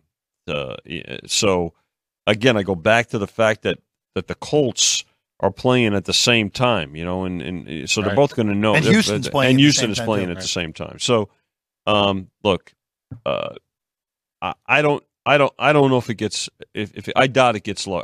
I'd be more inclined to think it goes up a bit rather than come down some. Coaching advantage to the Jags as well. Yes. Oh well, yes. Yeah. Okay, well that means something. Yeah. And I will say this. I will say this though. Things could get very strange down there if they flat out miss the playoffs. You think so? I do. I do. With the way that some quotes from Trevor Lawrence after the game last week, and the way that it's gone down, if they go from 8-3 to 8-9 and miss the playoffs altogether, yeah. Again, okay. I don't think. Who knows? I'm not a huge Peterson guy. I think he's solid. But I think the coaching staff around him is bad. I think Press Taylor is awful. That could be. So there could be some weird stuff that happens if they flat out miss the playoffs. Well, you're trying to anticipate what a billionaire is going to do. And sometimes that's hard. Shad Khan. I don't know what Shad Khan's going to do then. Yeah, really don't. Let's go to the Giants and the Rams. Tyrod Taylor gets to start again for Big Blue. The Rams are now the team that no one wants to play, according to everyone. Chris, they're at 8-7, the Rams. They just won back-to-back games by 8 points at home, that weird game against Washington, and then they let New Orleans creep back in, even though New Orleans never had the ball down one score in the fourth quarter. This is 5.5. I think this is a weird spot for LA, where everyone, they're on extended rest. But you got to fly across the country playing a team that, look, the Giants are not a good football. But they've played, this could have been an epic give-up season for them. Mm-hmm. But they have played really hard the last 6 weeks. They probably, if Tyrod starts the game on Monday, probably win that game outright in Philadelphia. And it just feels like when we start crowning these teams also that are, okay, the Rams are a solid football team. Yeah. But they're still 8-7. They're still fighting for the playoff lives. Weird things can tend to happen when you start crowning teams that don't necessarily deserve to be crowned, Chris. I made the number 4.5. Okay. I've always liked Tyrod Taylor. I mean, he's a pretty good quarterback. I mean, he's kind of in that Jacoby Brissett, Gardner Minshew. You know, can you build a championship team around him? No. But he's a valuable guy to have on your roster. And boy, he came in last week and that first pass, all of a sudden, it's, oh, wow, that's pretty good. You know, I made the number 4.5. It's 5.5. If I'm out there betting, does that mean I'd make a bet? No, it wouldn't. But I do think the number's a little bit high, and I think you might see another 6 on this game, which we've been at. But I tend to favor the Giants a little bit here, but certainly nothing dramatic. I think more support, public support, comes in on the Rams here. You bring up a good point, Jeff. Yeah, they're 8-7, but since they're bye, they're a much better team. I mean, with Stafford. I mean, Stafford, they can run the ball. They've got a good receiving core. Defense is getting better. I think that that at some point, yeah, I mean, because Taylor's an upgrade to DeVito here for the Giants, but I think that the public support will certainly be on the Rams in this one. I would be shocked if it wasn't, in all honesty. And again, I think the Rams are a good football team. And I think if they make the playoffs, they are more than capable of going to Philly, Detroit, and winning a playoff game. Sure. I think they're more than capable of doing that. But you got to get there first. Oh, and by the way, they have to play the Niners the final week of the season in Santa Clara in a game that San Francisco probably is going to need now. Yeah. So, no gimme, they're even going to be in the dance. Got to make the dance first before we can realistically look at them. One more thing, though. Stafford, the only NFC quarterback that's won a Super Bowl. Well, yes, and I also will say this about Matthew Stafford, Chris. Matthew Stafford is a Hall of Fame quarterback. And he'd get my vote. And there is no reason to think he's not, because there's no – Calvin Johnson set the receiving record with him as his quarterback. Cooper Kupp was close to Calvin Johnson with Matthew Stafford as his quarterback. Puka Nacua is shattering – the offensive rookie record for receiving yards. Who's the quarterback? Oh, Matthew Stafford. And by the way, as soon as he got out of Detroit, he won the Super Bowl immediately. Yeah. So he could have walked away too after the Super Bowl with his injuries and stuff. Yeah. Give him his wife had a brain tumor. Yeah, give him credit for what he's done. And he's what people make Phillip Rivers out to be as a quarterback. And I think Phillip Rivers is a Hall of Famer as well. But Stafford is a guy that deserves to be in Canton one day as well. All right, Cardinals and Eagles. Chris, you're at 11. That's the market low. There's some 12 out there now on this game. Kyler Murray was sick earlier this week. Looks like he's going to be fine and ready to go. I'm not sure I'd be willing to lay double digits with Philly against anyone at this rate, Chris. I know they won on Christmas, but boy, they were fortunate to get out of there with a win. They are not playing well. No, my numbers come to 9.5. Okay. And you know I don't like Arizona. I know you don't. You know I don't. But still, my numbers came to 9.5 on this game. You know, I'm seeing 11.5.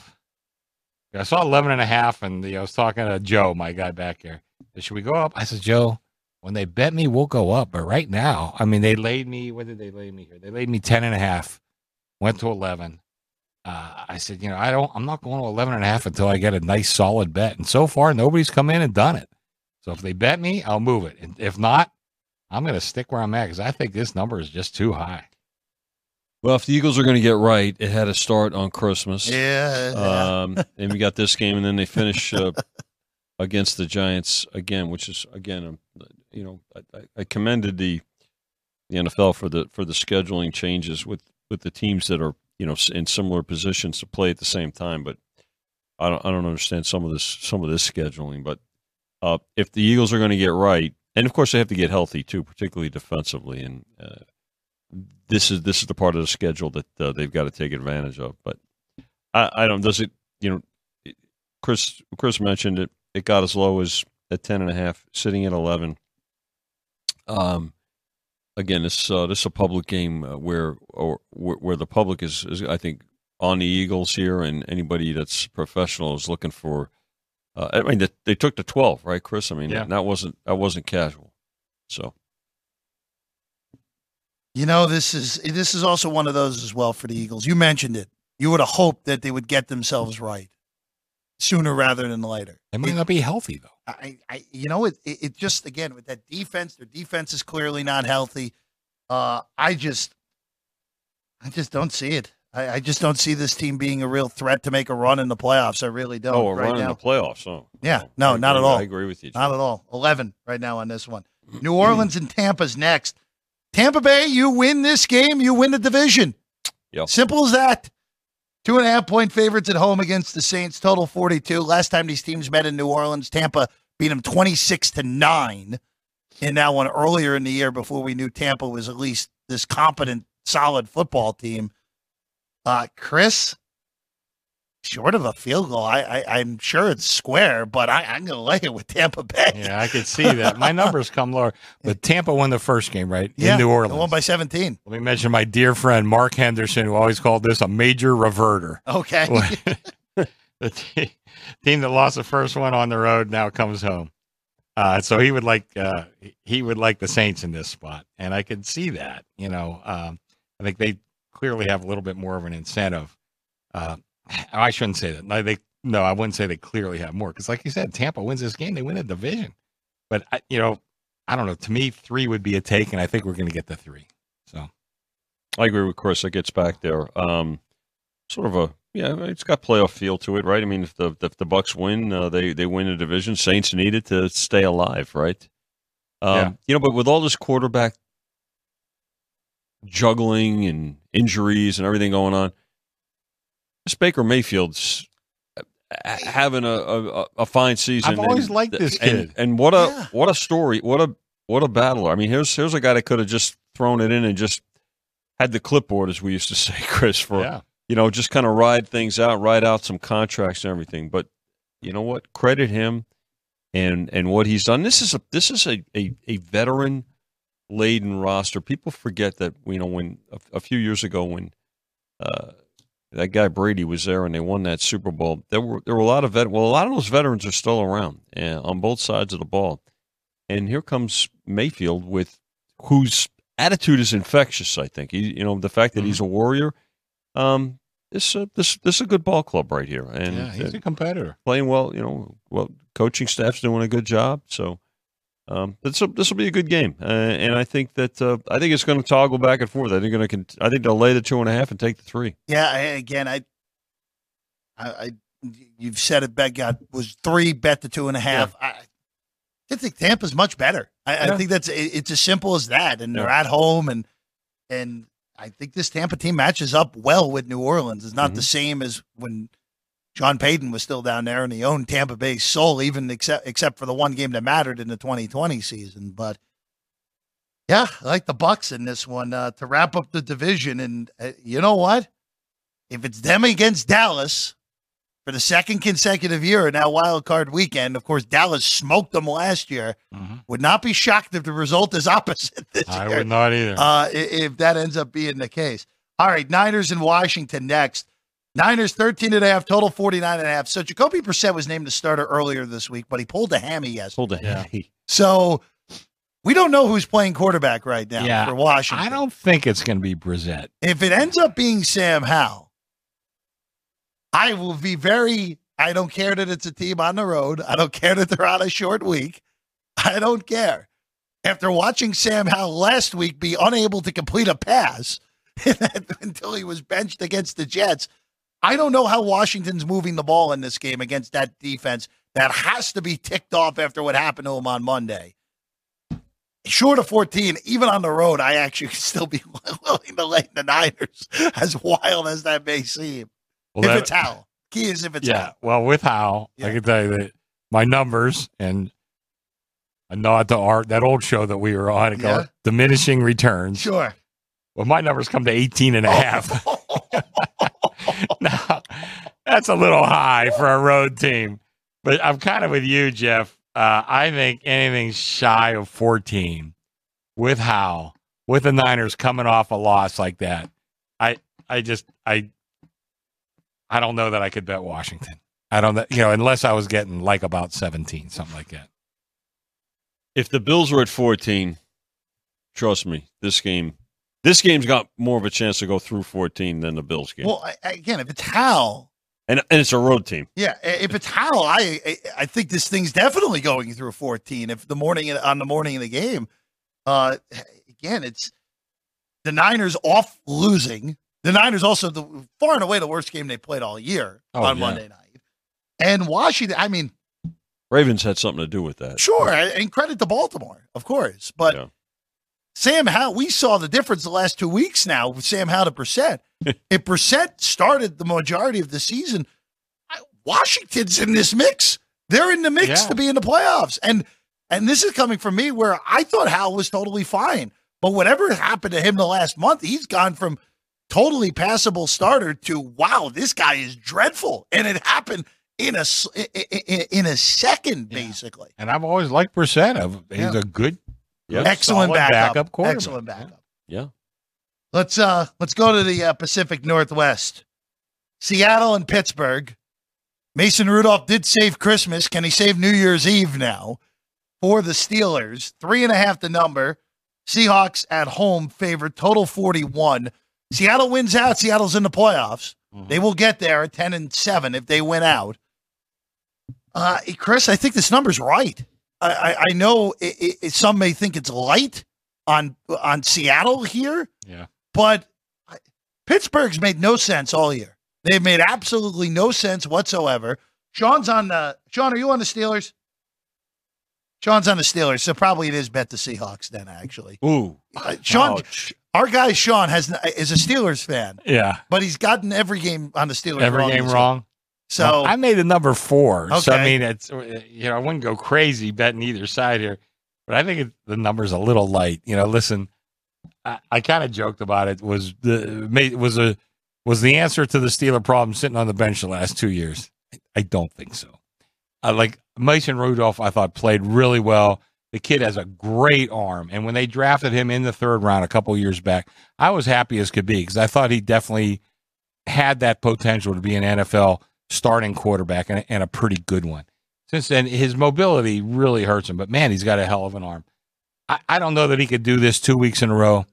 I think the number is just a shade light. I made the number 4. So, I mean, again, would I go crazy over it? No, not at all. But I think the number is a shade on the low side. It is, again, Vinny, this is, again, Steelers are in the mix. Steelers win out. They're probably getting in because they do pretty well in these tiebreakers in the AFC side. Right. Again, it's just when this Steeler team has, of a lot of teams in the NFL haven't made sense this year.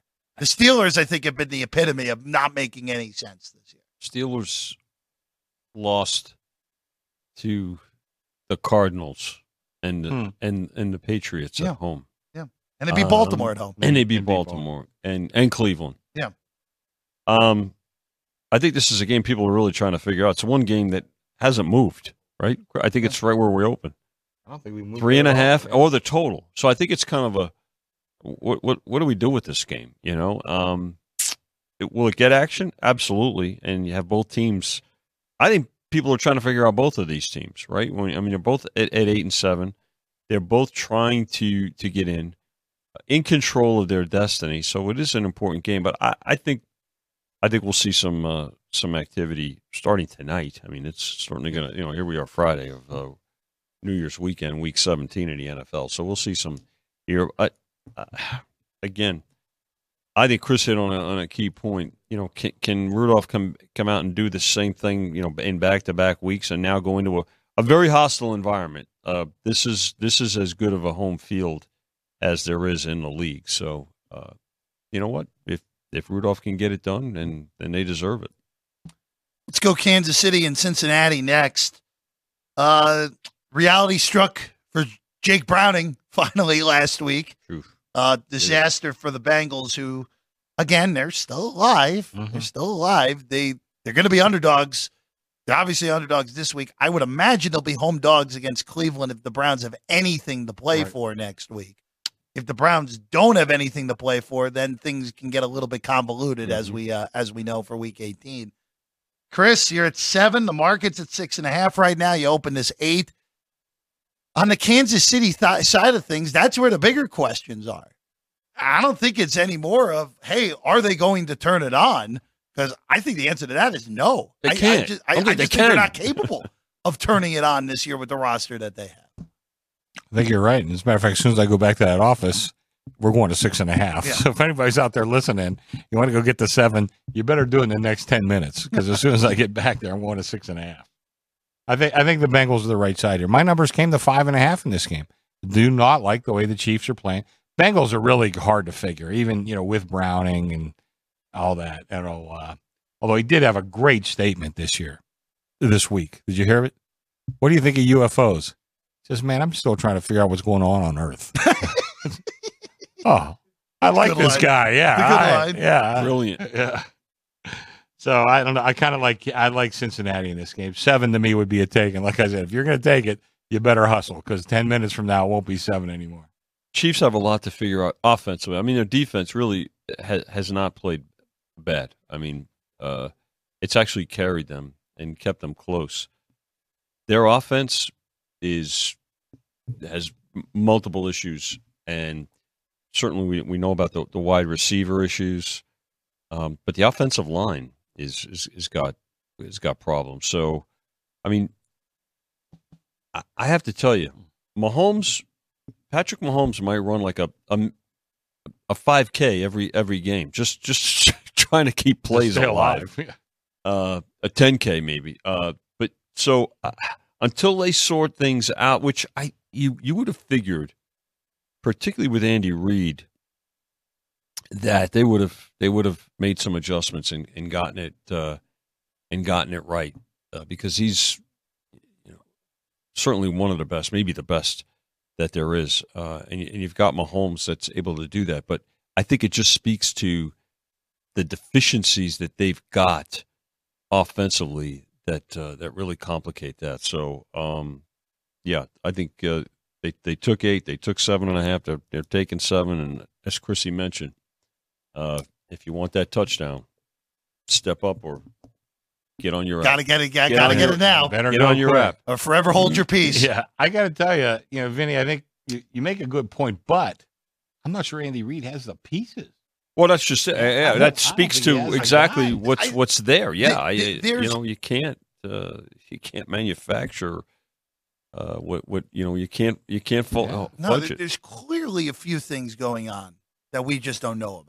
For one, 2, you mentioned it, they just don't have the pieces. 3, as Ryan McCormick probably will back me up here, I don't think it's a coincidence that this offense fell apart when Matt Nagy became the offensive coordinator and play caller.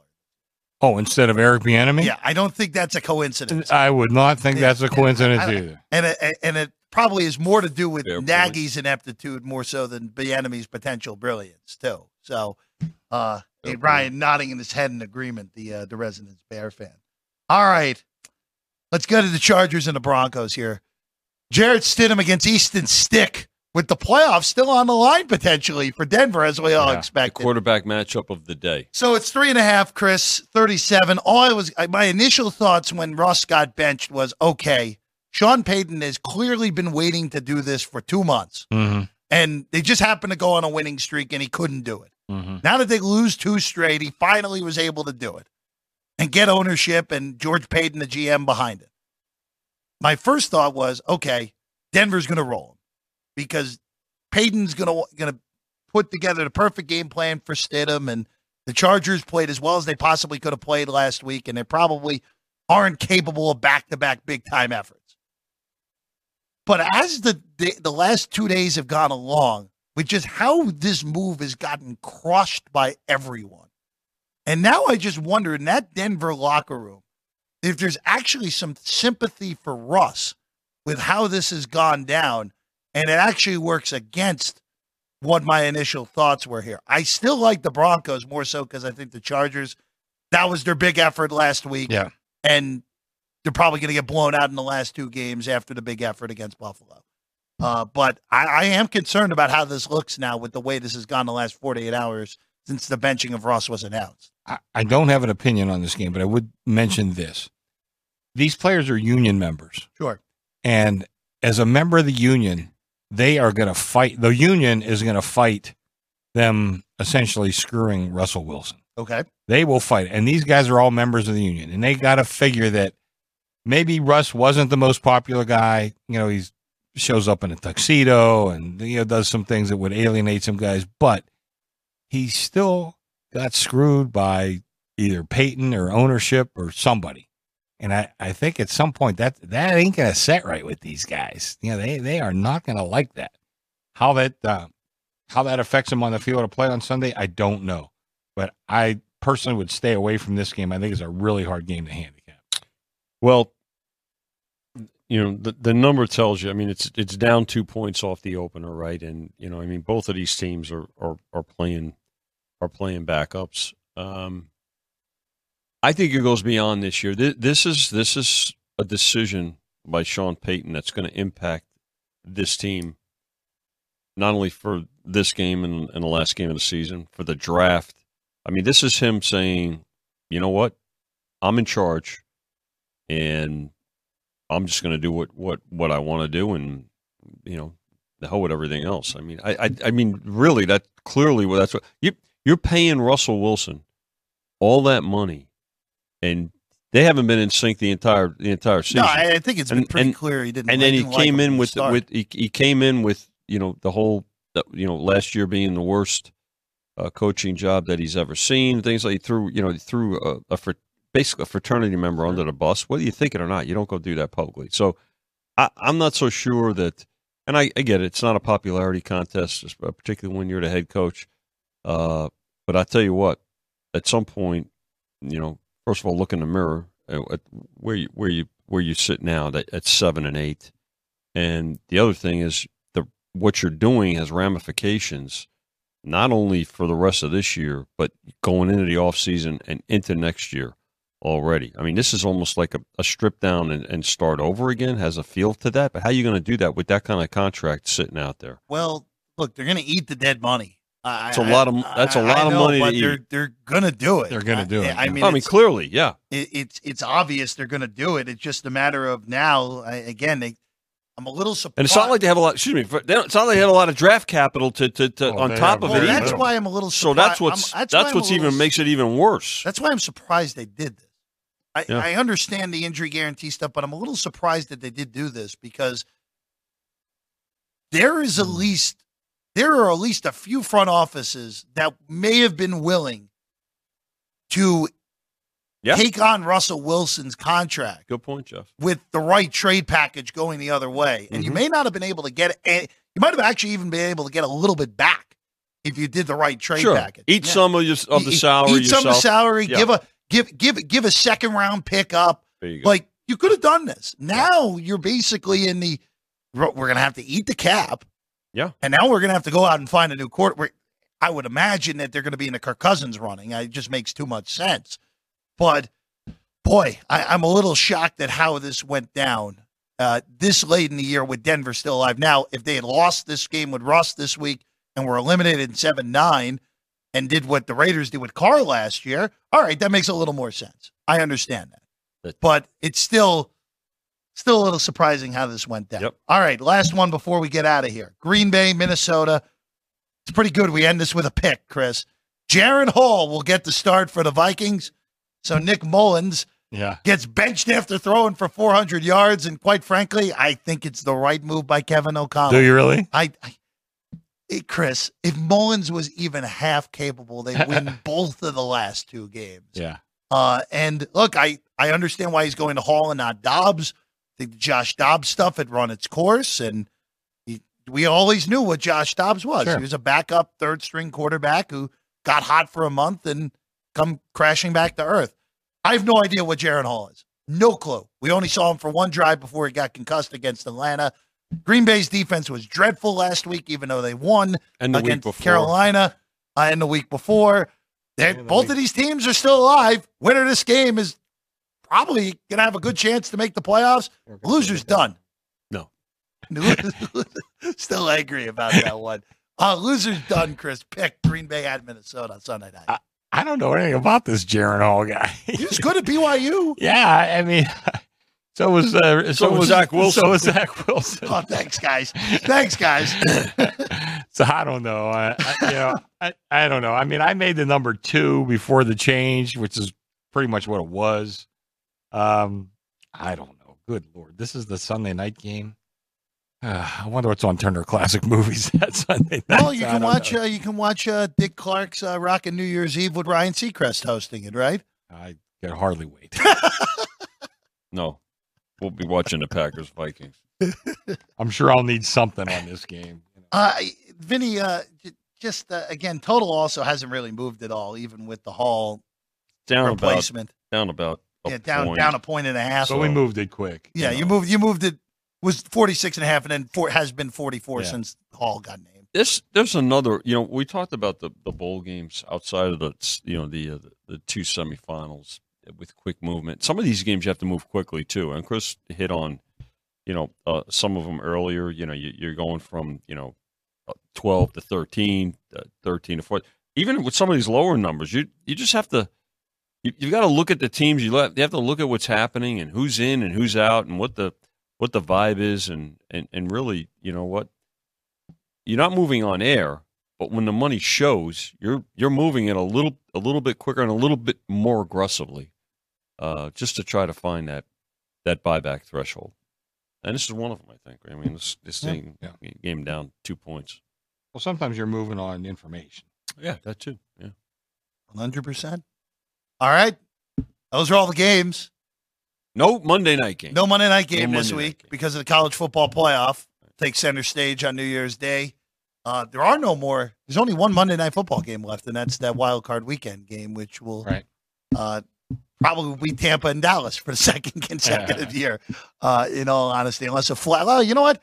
Cleveland gets the 5 in the AFC. We might get Flacco Mania at the AFC South champion on that Monday night. You might. To kick off the NFL playoffs. All right, Chris, Vinny. Enjoy your new year. Let's just say we'll be plenty busy on Monday. Oh, I think you'll be very busy over the next few days.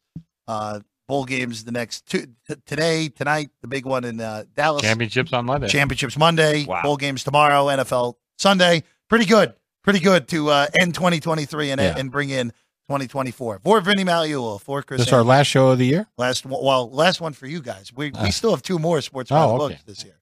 Alex White and I are back tomorrow morning at 8 in the morning. God bless. Yeah, we'll be there, 9 a.m. on Sunday as well. Sean, Ryan, Jerry, good work, and good work from afar as well. I'm Jeff Parles. We're back tomorrow, 8 a.m., myself and Alex White. Get you ready for a Saturday in college hoops and college football as well here on Sports by the Book.